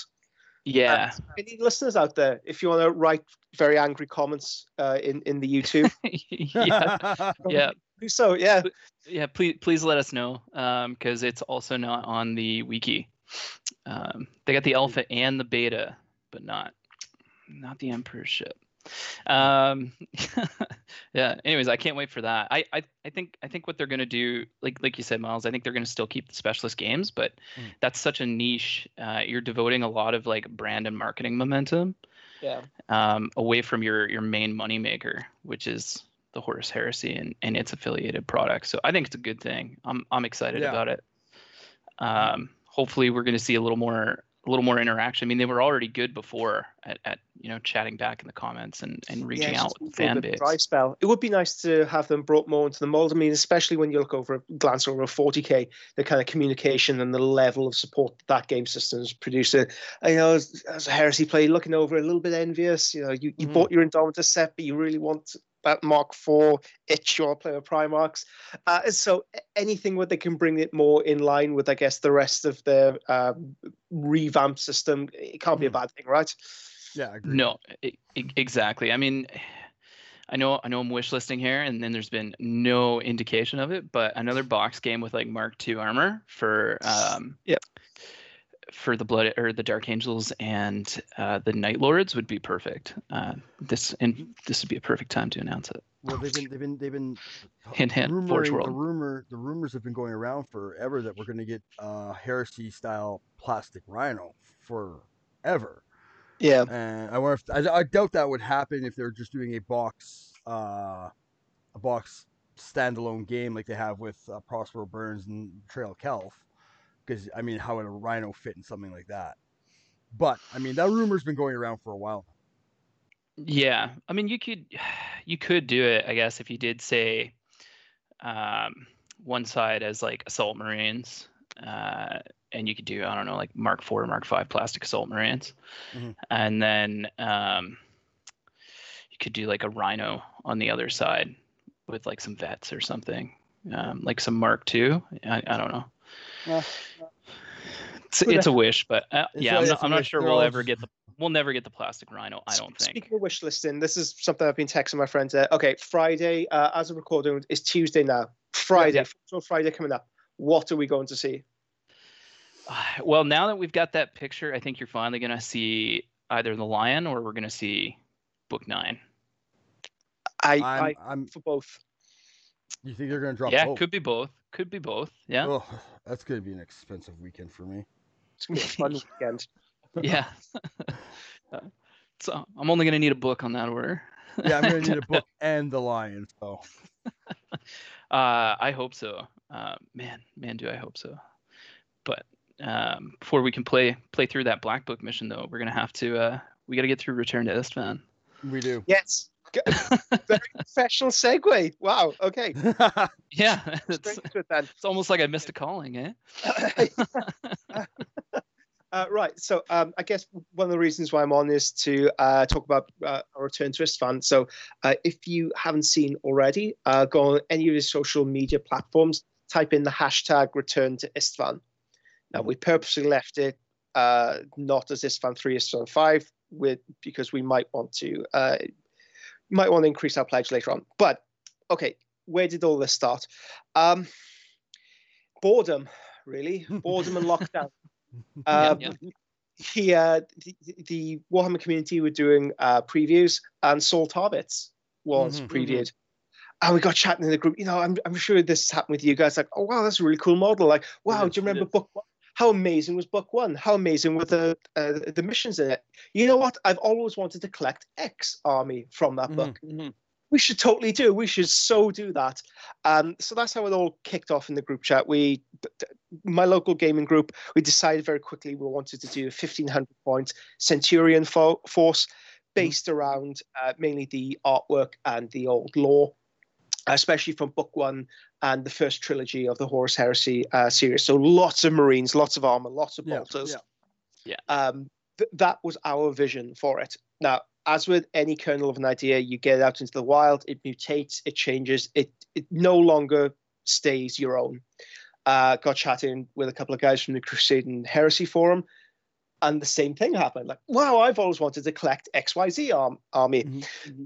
But they wanted to do it in slightly different ways. They wanted to include armor. They wanted to do it bigger. They wanted to do like 3K lists. So that was, I guess, the first mutation.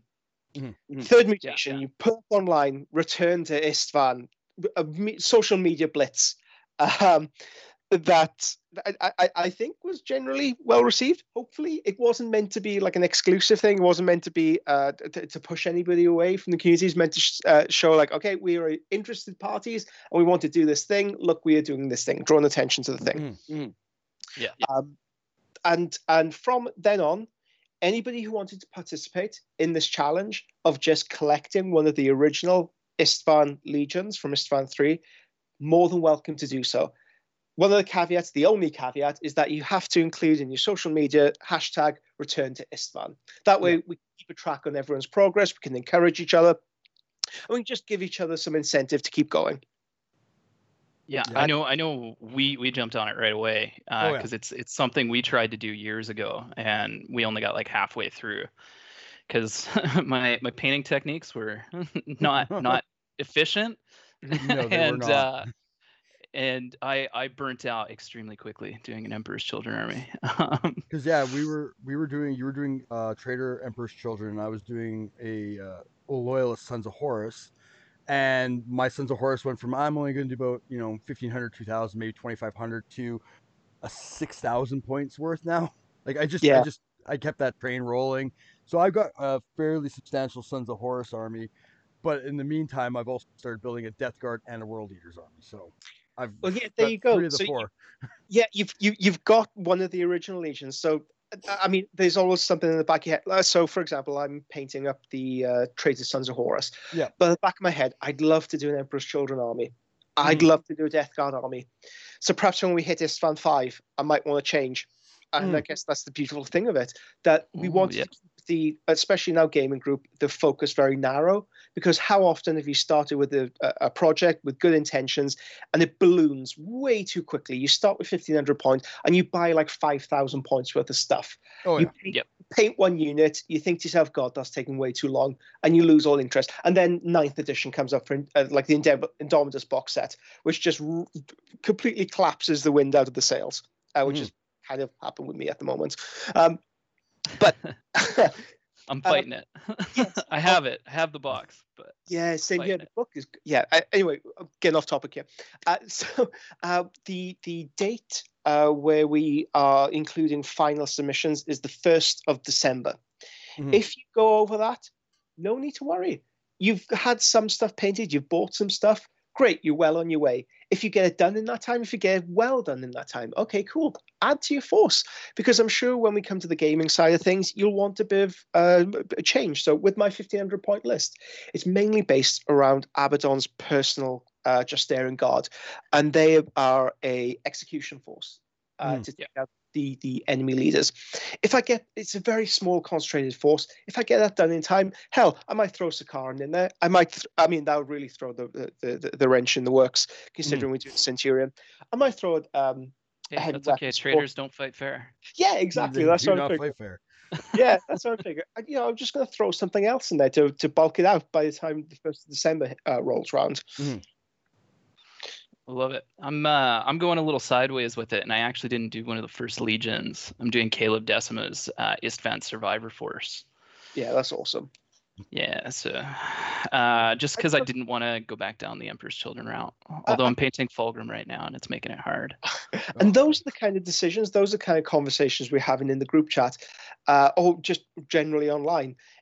Even if your idea of an Istvan 3 force doesn't fit squarely into book 1, doesn't matter, because you read the lore, you get inspired by a story, and you want to try and replicate it. So there's a lot of inconsistencies. There's a lot of things that we wish we could do, but there aren't currently the rules to do so. Characters, scenarios, stories. Why don't we just break away from that and do whatever the hell we want? Exactly. I've been saying that for years. Yeah. So it has been nice. Do what you want. Yeah, it has been nice having those conversations. We are literally just fighting future fake history.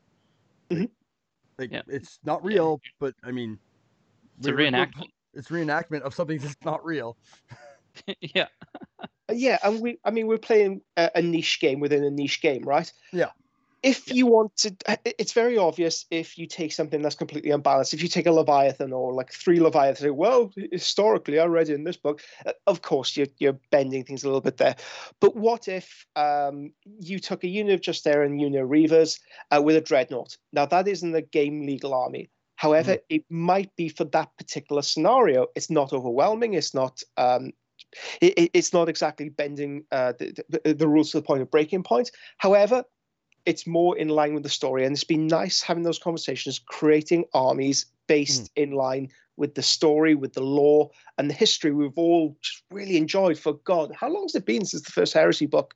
2006? Oh, 2012. The book, the Black Book from Forge World was 2012, but the first Horus Rising was 2006.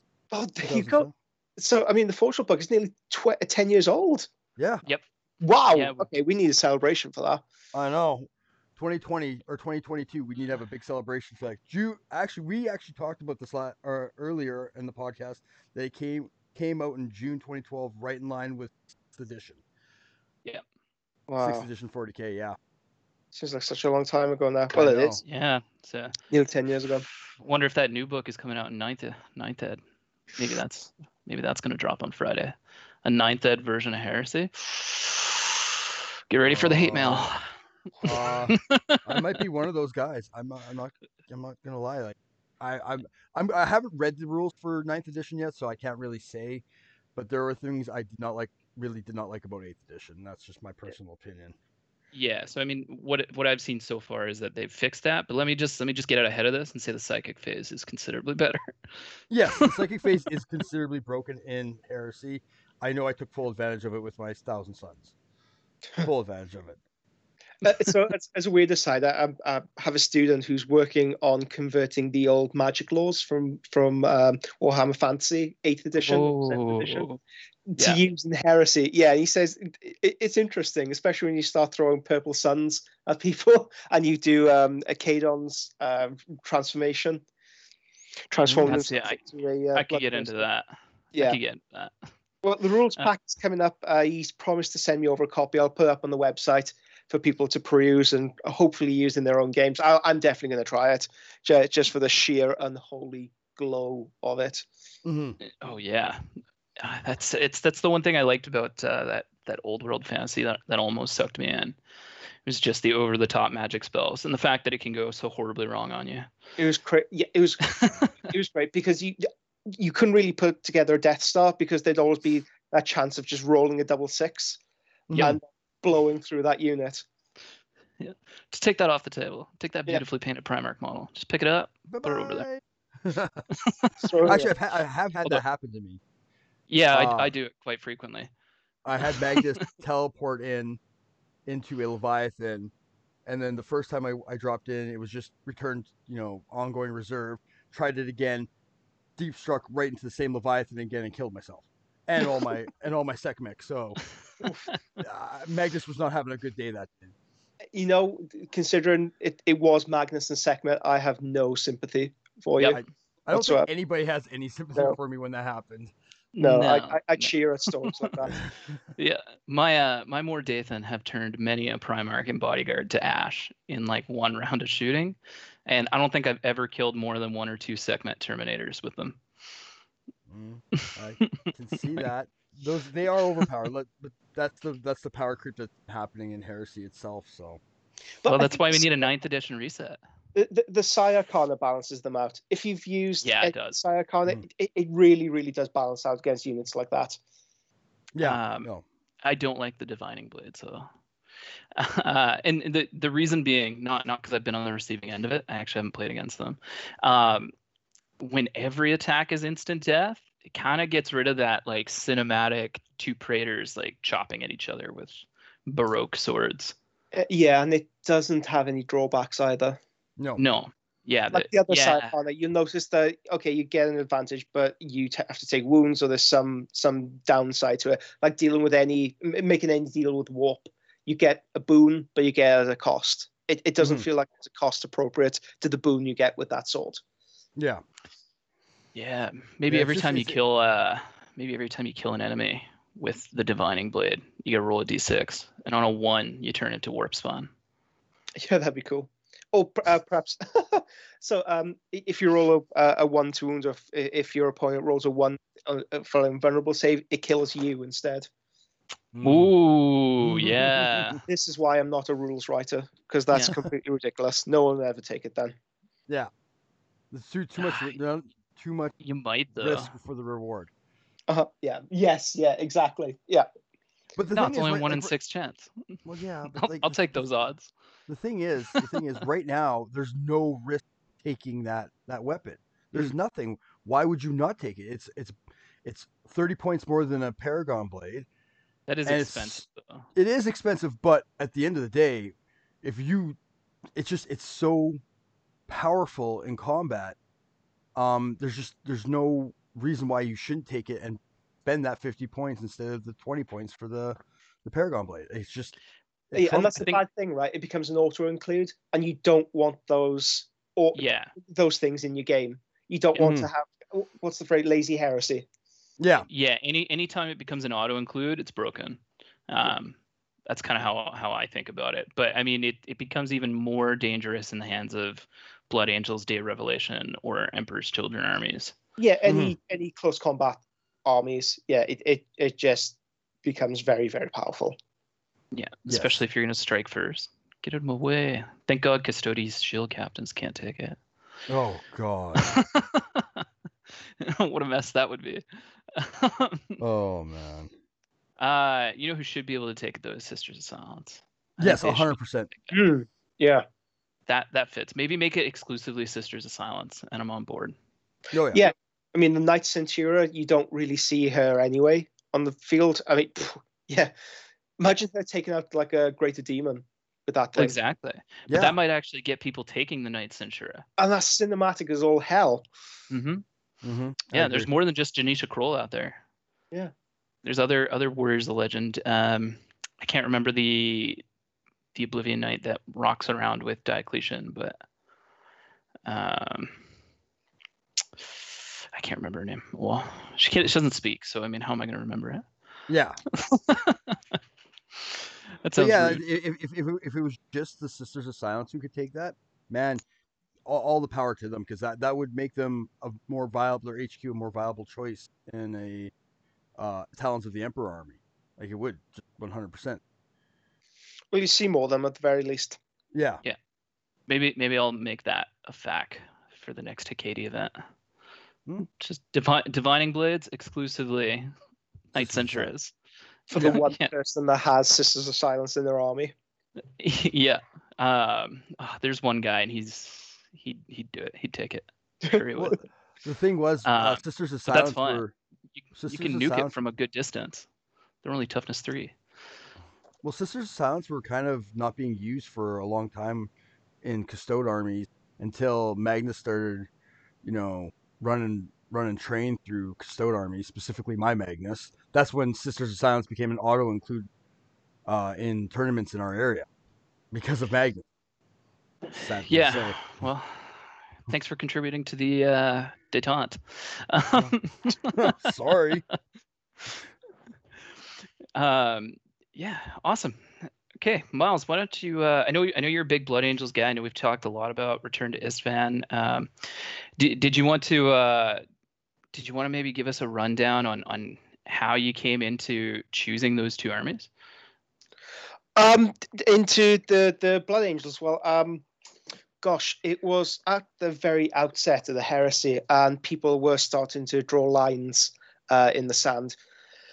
I thought, okay, even though I'm a professional miniature painter, it does take me quite a while to paint for myself in between other works, because the last thing you want to do when you do think of something professionally is go home and do it some more. Need the time off. And I started thinking, what does the heresy mean to me? When I think of the heresy, what's the first image that flashes in my head? Well, it was that artwork in the old Lost and the Damned. I can't remember the name of the artist, but it's the old black and white image of the Emperor and Terminator armor ascending the steps. Against Horus, that was reimagined by Adrian Smith. It was that piece of artwork. So I knew I wanted something from that scene, and I knew that I wanted something that was uniquely Horus Heresy. There was a trope at the time where people were collecting Heresy armies, but could also be used in 40k. There was the crossover. I wanted something that was completely unique. So the outline of the army, the black and white still of it had to be Heresy in nature.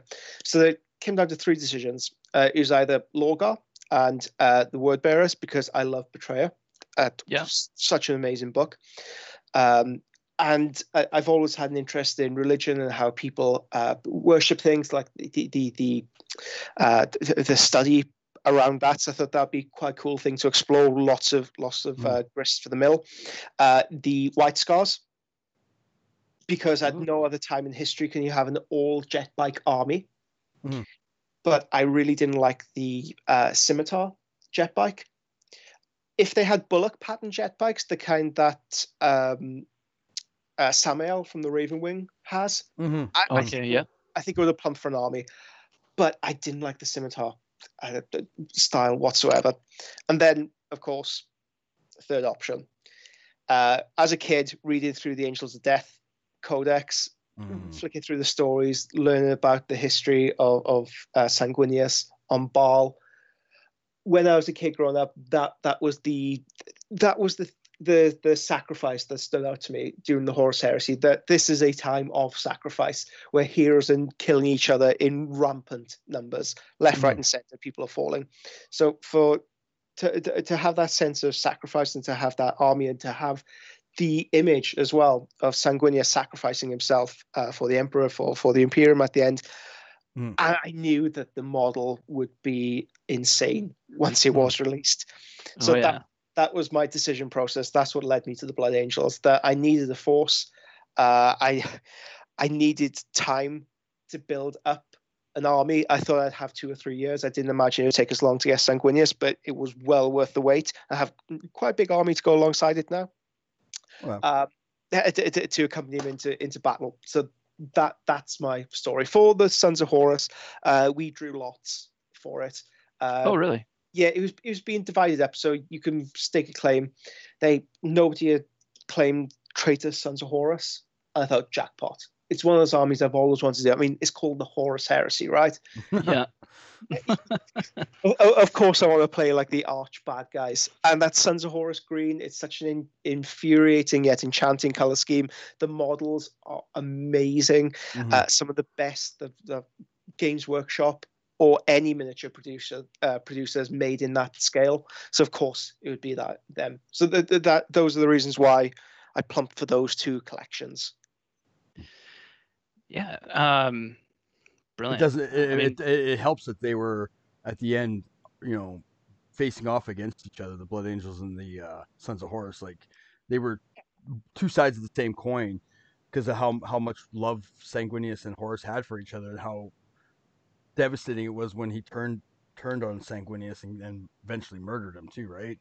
Yeah, I mean, God, you just remind me of another reason. Much more practically, I wanted a legion that would be present on Terra. So when they did eventually come to do the books, I wanted a legion ready and raring to go. I didn't want to collect Dark Angels or Ultramarines, people who do participate, but in my mind's eye, on the periphery of the storyline, the principal actors of this story are concentrated at Terra at the end. Yeah, for me, it's kind of two points. All right. I mean, that's the reason I went with the Blood Angels, was for more or less the same thing. I wanted someone that was present at Terra, and I've always kind of liked the sacrifice and the kind of angelic look that comes with Sanguinius. That ultimate sacrifice that he gives up. And then on the other side, I wanted something from the other major inciting incident of the heresy, which is Isfan 5.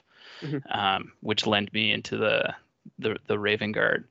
But I was just thinking, if you've got maybe in 2012 we'll have to scoot across the pond and we'll just run like a big Siege of Terra or something. 2022. 2022. That is what 2012. Yes. Yeah, I meant for the 10. No. Yeah, we're gonna go back in time. Yeah, we're gonna call up Doc Brown and go back in time here.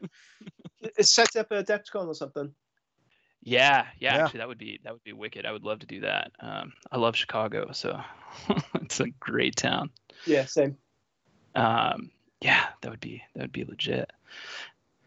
Yeah. Okay, so I mean, you're a professional painter. People know you for your art. What's the hottest new trend in miniature painting for Little Legend? Texture.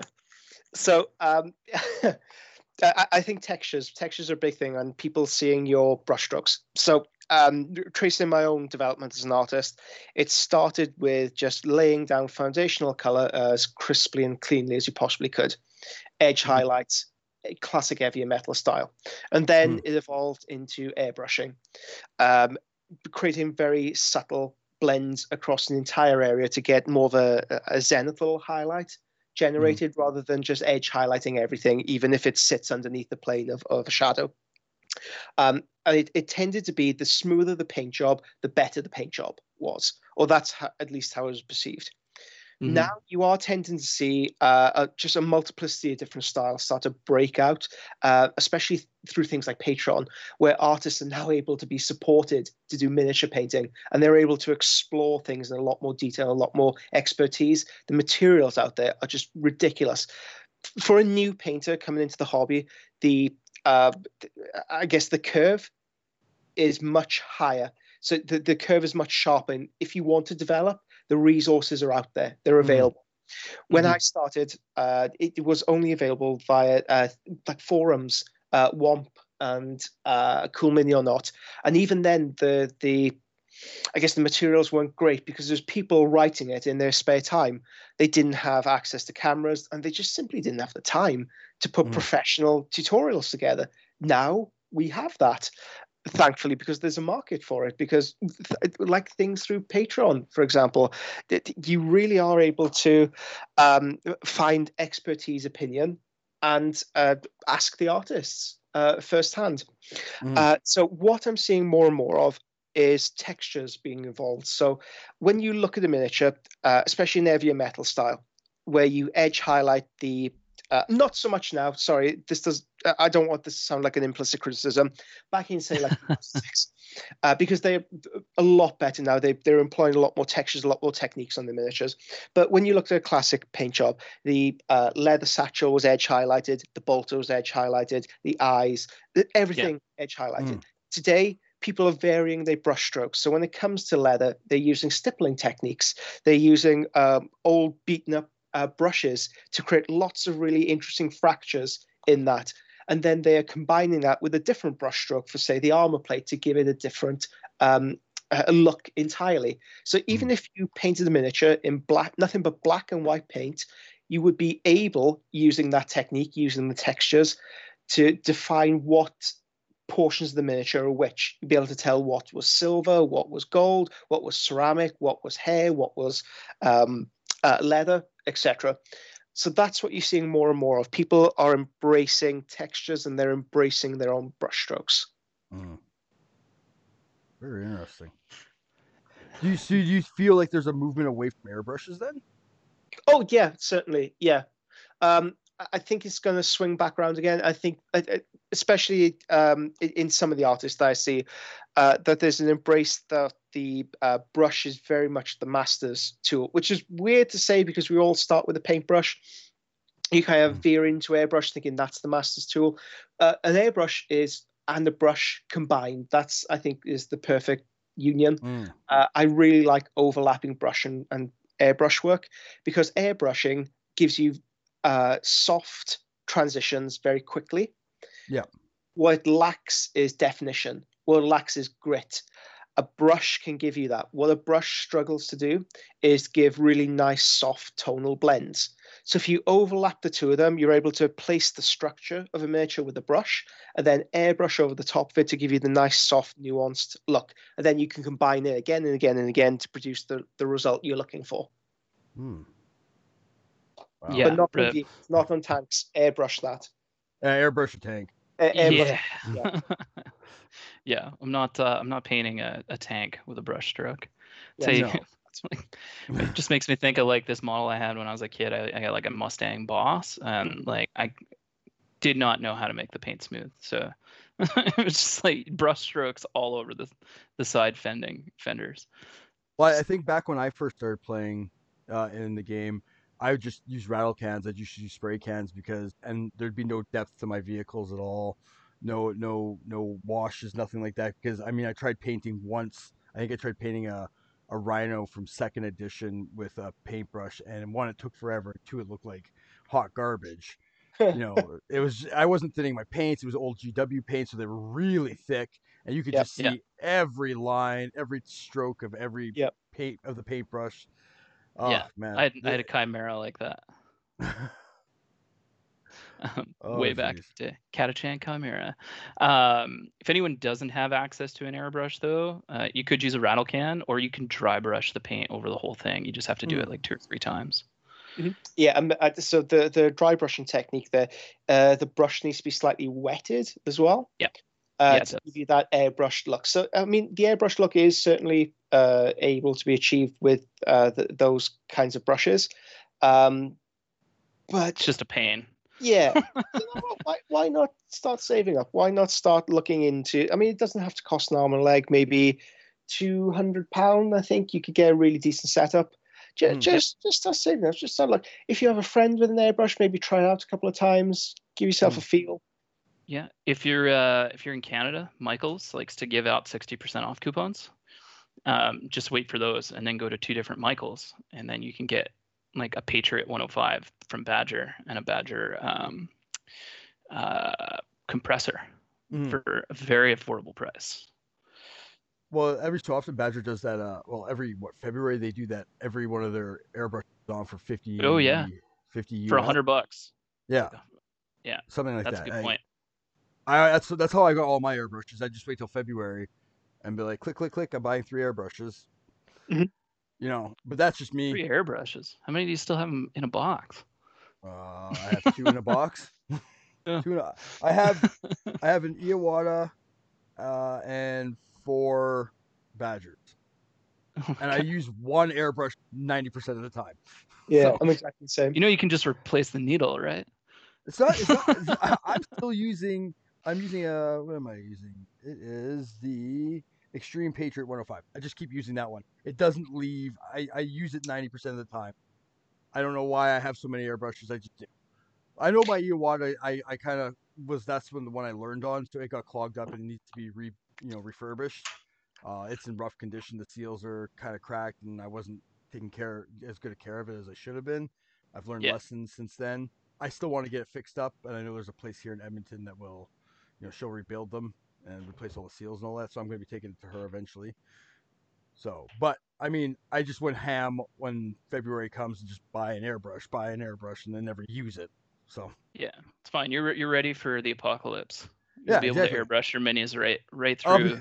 I'll be able to airbrush my minis right through. Just need a generator for my airbrush or for my compressor. Yeah, get a foot pump. Oh jeez. I use a 2 airbrush setup because I have my original Badger Patriot that I bought at Michael's for 60% off, in 2014, and that thing is a workhorse, man. Like, I've never had to replace a seal on it or the needle, and now I just use it for priming and varnishes. And then I have like a 0.25, I think, is the size, and I have a Badger Renegade Chrome, which somebody did the same thing you did. They just bought like a whole bunch, and they were like, I don't need this many airbrushes. I was like, great, I need a new one. Considering how expensive they are, you kind of... When I bought my first airbrush setup, I tried to do as cheaply as I possibly could. Cheap Chinese air compressor, cheap Chinese airbrush. The only thing I did splash out was on a Harder and Steenbeck airbrush. Absolutely love that airbrush. But again, they're pretty nice. We all have the learning curve, right? So we all run all sorts of things through it. We all clog up. We badly maintained. So it feels like a rite of passage having that first airbrush and kind of completely knackering it. And after that initial expense, it does get a lot easier, kind of like mentally to buy new airbrushes. I'm exactly the same. Whenever a new one comes on, whenever a sale is on, I'll pick one up. I don't know how many I have right now, but I only use the one, like you say, for like 95% of the stuff, apart from varnishes. Yeah. Okay. Well, I guess I'm the odd man out here. I'm a sucker for a sale. What can I say? Just collectors by nature. Yeah. Well, yeah. Look at the hobby we're in. Yeah. It's Exactly. it's just That's as fair. much playing a game as it is collecting models. So Yeah, I mean, we all have Space Marines of some stripe and variety. I have green ones. You have red ones. Wow, those red ones are nice. I need to get some red ones. Yep. yeah, pretty much. We preconditioned for this. We've just been conditioned to be consumers. Mm-hmm. Yeah, we have. Yeah. So if someone is new to airbrushing, where can they learn all the tips and tricks to get good, like Little Legend? So if you want to get good, you can sign up for my Patreon. Thank you again for the segue. Hey, no problem. Yeah. So the Patreon that I run is primarily geared towards teaching you how to paint complex complex infantry, complex characters, things like Primarchs, characters from the character series like Raldron, busts, all manner of different types and subjects, to basic infantry, where we do more basic courses for newcomers. I think we've been running for about 4 years now, so there's at least 4 years worth of content with things like Sanguinius, the full tutorial series for that. We have a full tutorial series for the Wolf King. We have it for Conrad Kurz. We have a PDF for him. We have whole courses dedicated to Ultramarines, how to do zenithal highlighting, how to begin using an airbrush, what brushes you should use, what kind of paints you should use.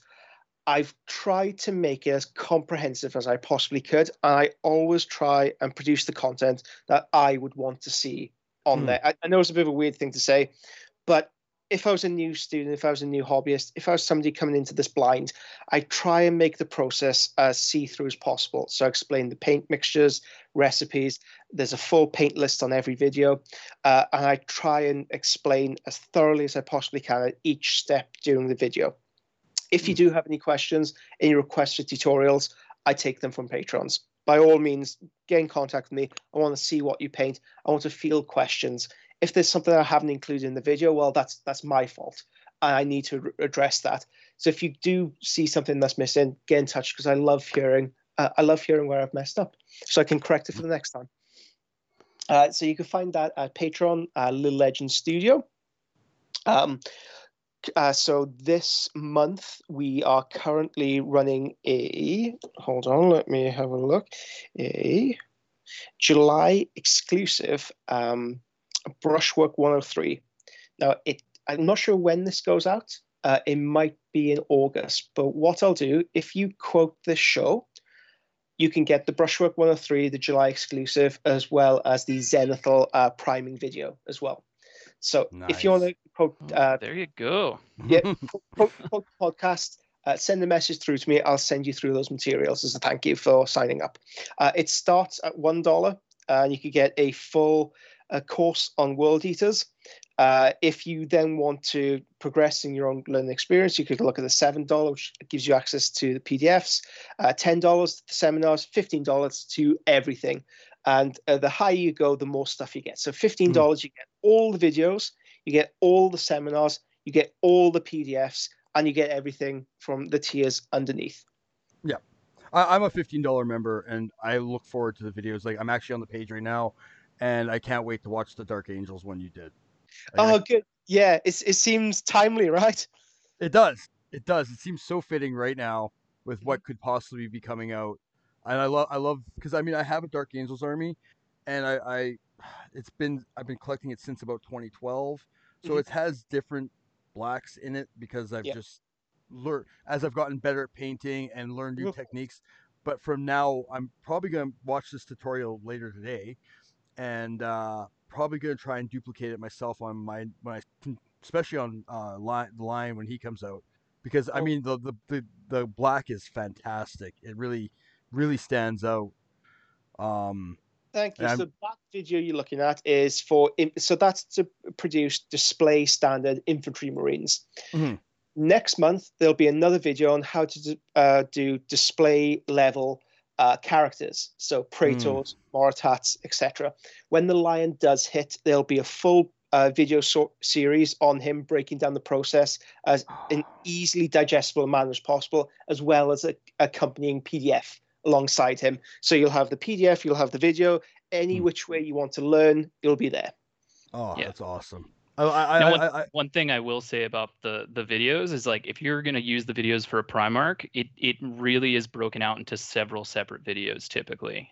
So that way you don't have to try to hurry it all out in one session. You can pick and choose your pieces from the videos as you're actually painting them on the model. Yeah, so the Primarch projects, because they are so complex and so in depth, I can't fit them easily into a 2-3 hour episode, 2-3 hour. So I'll tend to break them down into smaller, more easily digestible, explainable portions. So videos typically last anywhere from 20 minutes to half an hour. Some of the larger videos, say like the Krieg, say some of the latest tutorials I have been doing, they'll kind of like one-shot tutorials like Surzas, the Necron Lord. I believe he was a 49-minute episode or lesson. And in that, on the bottom left-hand side of the screen, there is an explanation of the process. So if you want to do the gold body, well, you just scroll along the video to see, okay, gold body. Okay, I've moved on to the green. And that way it's indexed. So even on the larger videos, hopefully you should be able to just pick and choose what you want to view when you want to view it. Oh, yeah. Brilliant. I mean, just even like what we were talking about earlier about the content that's out there by professional painters and whatnot. Like it's elevated everyone to a new level of standard of painting, and it's great because like my painting was gone from it's all right to like watching your videos. I think I've stepped my game up quite a bit, and now I find the more I do it, the easier it is, and I think one of the things is taking from like as one of your Patreons, the videos are very in depth, and even if you don't take everything out of the video and don't use every technique that you use, you're going to learn something, and as long as you practice it, you'll get better at it, and you'll take your own painting to the next level. God, yeah, that's exactly it. So the videos, like you say, I throw a lot at you in the videos. If you pick up a few things here and there, that's great because you'll include them in your work. You may be thinking like 6 months time, like, oh, wait a minute, I remember something from a video. How do you do that? You go back and you reincorporate that into your work. I do try and give you as much value as I possibly can in the videos, because I understand, I mean, times are horrific at the moment. People are losing their jobs. So I really appreciate people staying with the Patreon, especially during this time, because this is part of my income. It allows me to pay the mortgage on my house. So I don't want people to think that this is like a flippant thing for me. I really appreciate every single person on there, and I do try and give you the maximum amount of stuff I can per month for it. But yeah, like you say, if you are dedicated enough, if you have the genuine willing desire to increase your level, to learn new skills, the Patreon's there for you to study. It's been set up very much in the way I took university lessons. So it's been set up in that teaching structure. The materials are there for you, but like yourself, you've put the effort into it. You have taken the lessons, you've taken them on, you've incorporated them into your own style, and you've seen the fruits of their labor. And another thing I found patrons get is that they're able to do more with their time. How often have you sat down at your table? Oh, brilliant. Okay, I have an hour to paint. And you spend about half of that just looking up color schemes or trying to dream up what you want to do rather than just doing it. Yeah. The Patreon breaks that barrier down. It helps you to overleap that barrier because we have the system there. We have the paints there. You can see how I've done these things. And even if you don't have these exact colors, you'll have equivalents that you're able to introduce into your own work at that time. So you're able to do a lot more with the time, with the very, very few hours we do get a hobby for ourselves per week. Agreed. Yeah. Yeah, that's been the biggest thing for me, is just making me more efficient at actually getting things done. because that's what killed me on my old Emperor's Children project. Was just I did not. I mean, they looked good. They didn't look as good as they would now, but they also took me way longer to get them done. Even my old Ravenguard scheme was much more laborious than the one for the Praetor that for the Gareth Arendi that I just posted on Instagram the other day. Yeah, the magenta. No, yeah, magenta. Yeah, thank you for the magenta one. I was racking my brain with that. Like, I put a poll up on Instagram, and even that came back 50-50, and I was like, God damn it. that did not help. Yeah, but I mean, the magenta suggestion was right in the middle of the blue and white and the orange and yellow, and it looks way better. It does. I think it looks great. He would look subpar with either the blue or the orange. I think just yeah. I mean, we were talking about this a little bit before the lesson. Sorry, before the interview, before the podcast. That if you do plasma glow effects, it's well worth using one of the updated color primaries. So by that I mean, when you think of primary colors, what do you think of? It's normally red, blue, yellow. But when you load ink into your printer, what colors are there? It's cyan, magenta. Cyan, magenta, yellow. Yellow. Okay. K stands for black for whatever reason. I don't know why. So those are the updated primaries: cyan, magenta, yellow. Between those three, you're able to mix a much wider subset of colors than you would be with the old color chart. So if you're doing plasma glow effects, if you really want to make them pop and really give them kind of like that zip factor, try, instead of using red or blue, try using a turquoise, try using a magenta. Especially with OSL effects, because they look freaking phenomenal. Magenta. It's as people learn more about color and color theory and develop this, scientists have discovered that magenta isn't really a color that naturally occurs. It is we perceive magenta because we see two wavelengths overlapping one another at the same time to produce magenta. Okay. Oh, so it's like right where, say, like infrared and normal red would interact. Yeah, exactly. Now, I understand enough to be able to regurgitate that sentence, but I don't know enough to be questioned on it. Okay. Yeah. Okay. I won't drill you then. Yeah. It's kind of like chaos theory or like physics. Like, I'll know enough to understand what an expert is telling me, but I won't necessarily be able to field any meaningful questions. So I understand enough to be able to regurgitate that bit of information, but in a more practical sense, how do I apply? This is crossing the Rubicon, right? This is how you take this wonderful theory that's very chaotic and abstract and confusing and put it into more practical realms. Well, if you were doing a OSL effect, try using magenta, try use turquoise instead of maybe something else you were thinking of. Because those colors, the color primaries, magenta especially, pop so much harder than other colors that you could possibly use. Yeah.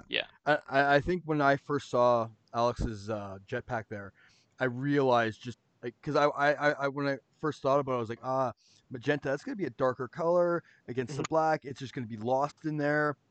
And as soon as I saw it, I was blown away at just how it stood out and how effective it was, and how it actually really did look like a light sword compared to like blues. Right. Yeah, it looked right. It did look right. Yes, that's. Oh well, thank you guys. If anyone's interested in how to do it, just spray a little bit of white from your airbrush at where the thrust would originate, and then just glaze the magenta over it. There you go. If you want extra pop, you could use a fluorescent magenta as well, because they glow slightly.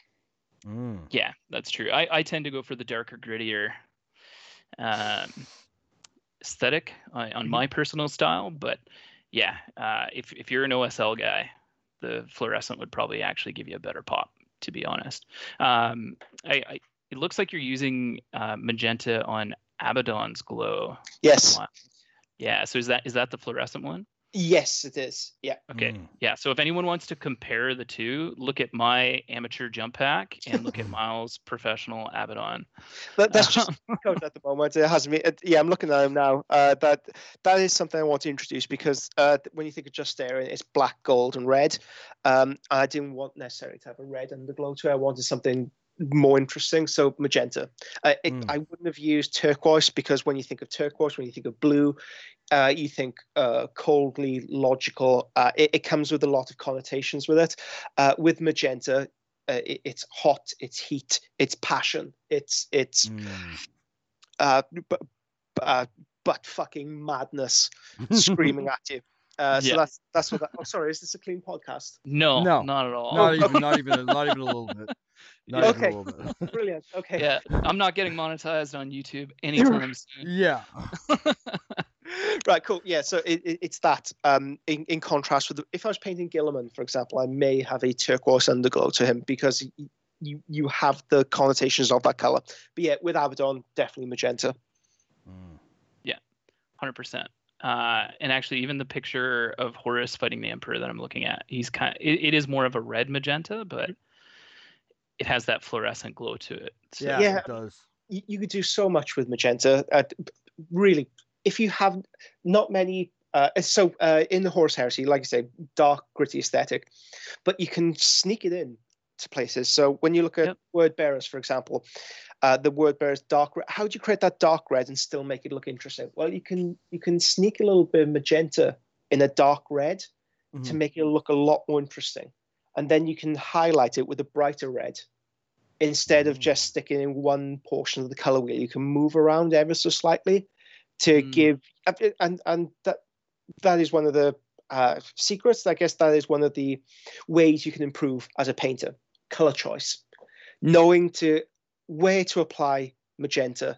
If you're painting a Word Bearer, you can sneak a little bit in. If you're painting a Blood Angel, you want to keep things towards the orange spectrum. So you don't want much in the way of magenta, especially in the mid-tone. Color choice, improving your color choice. That is, okay, I'm going to segue back here, sorry. But yeah, that is one of the things I try to stress in the Patreon, why we choose the colors we do in the context that we choose them.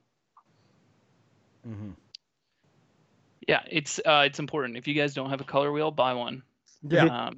Or just place an order from Green Stuff World. They sent me one for free. Yeah.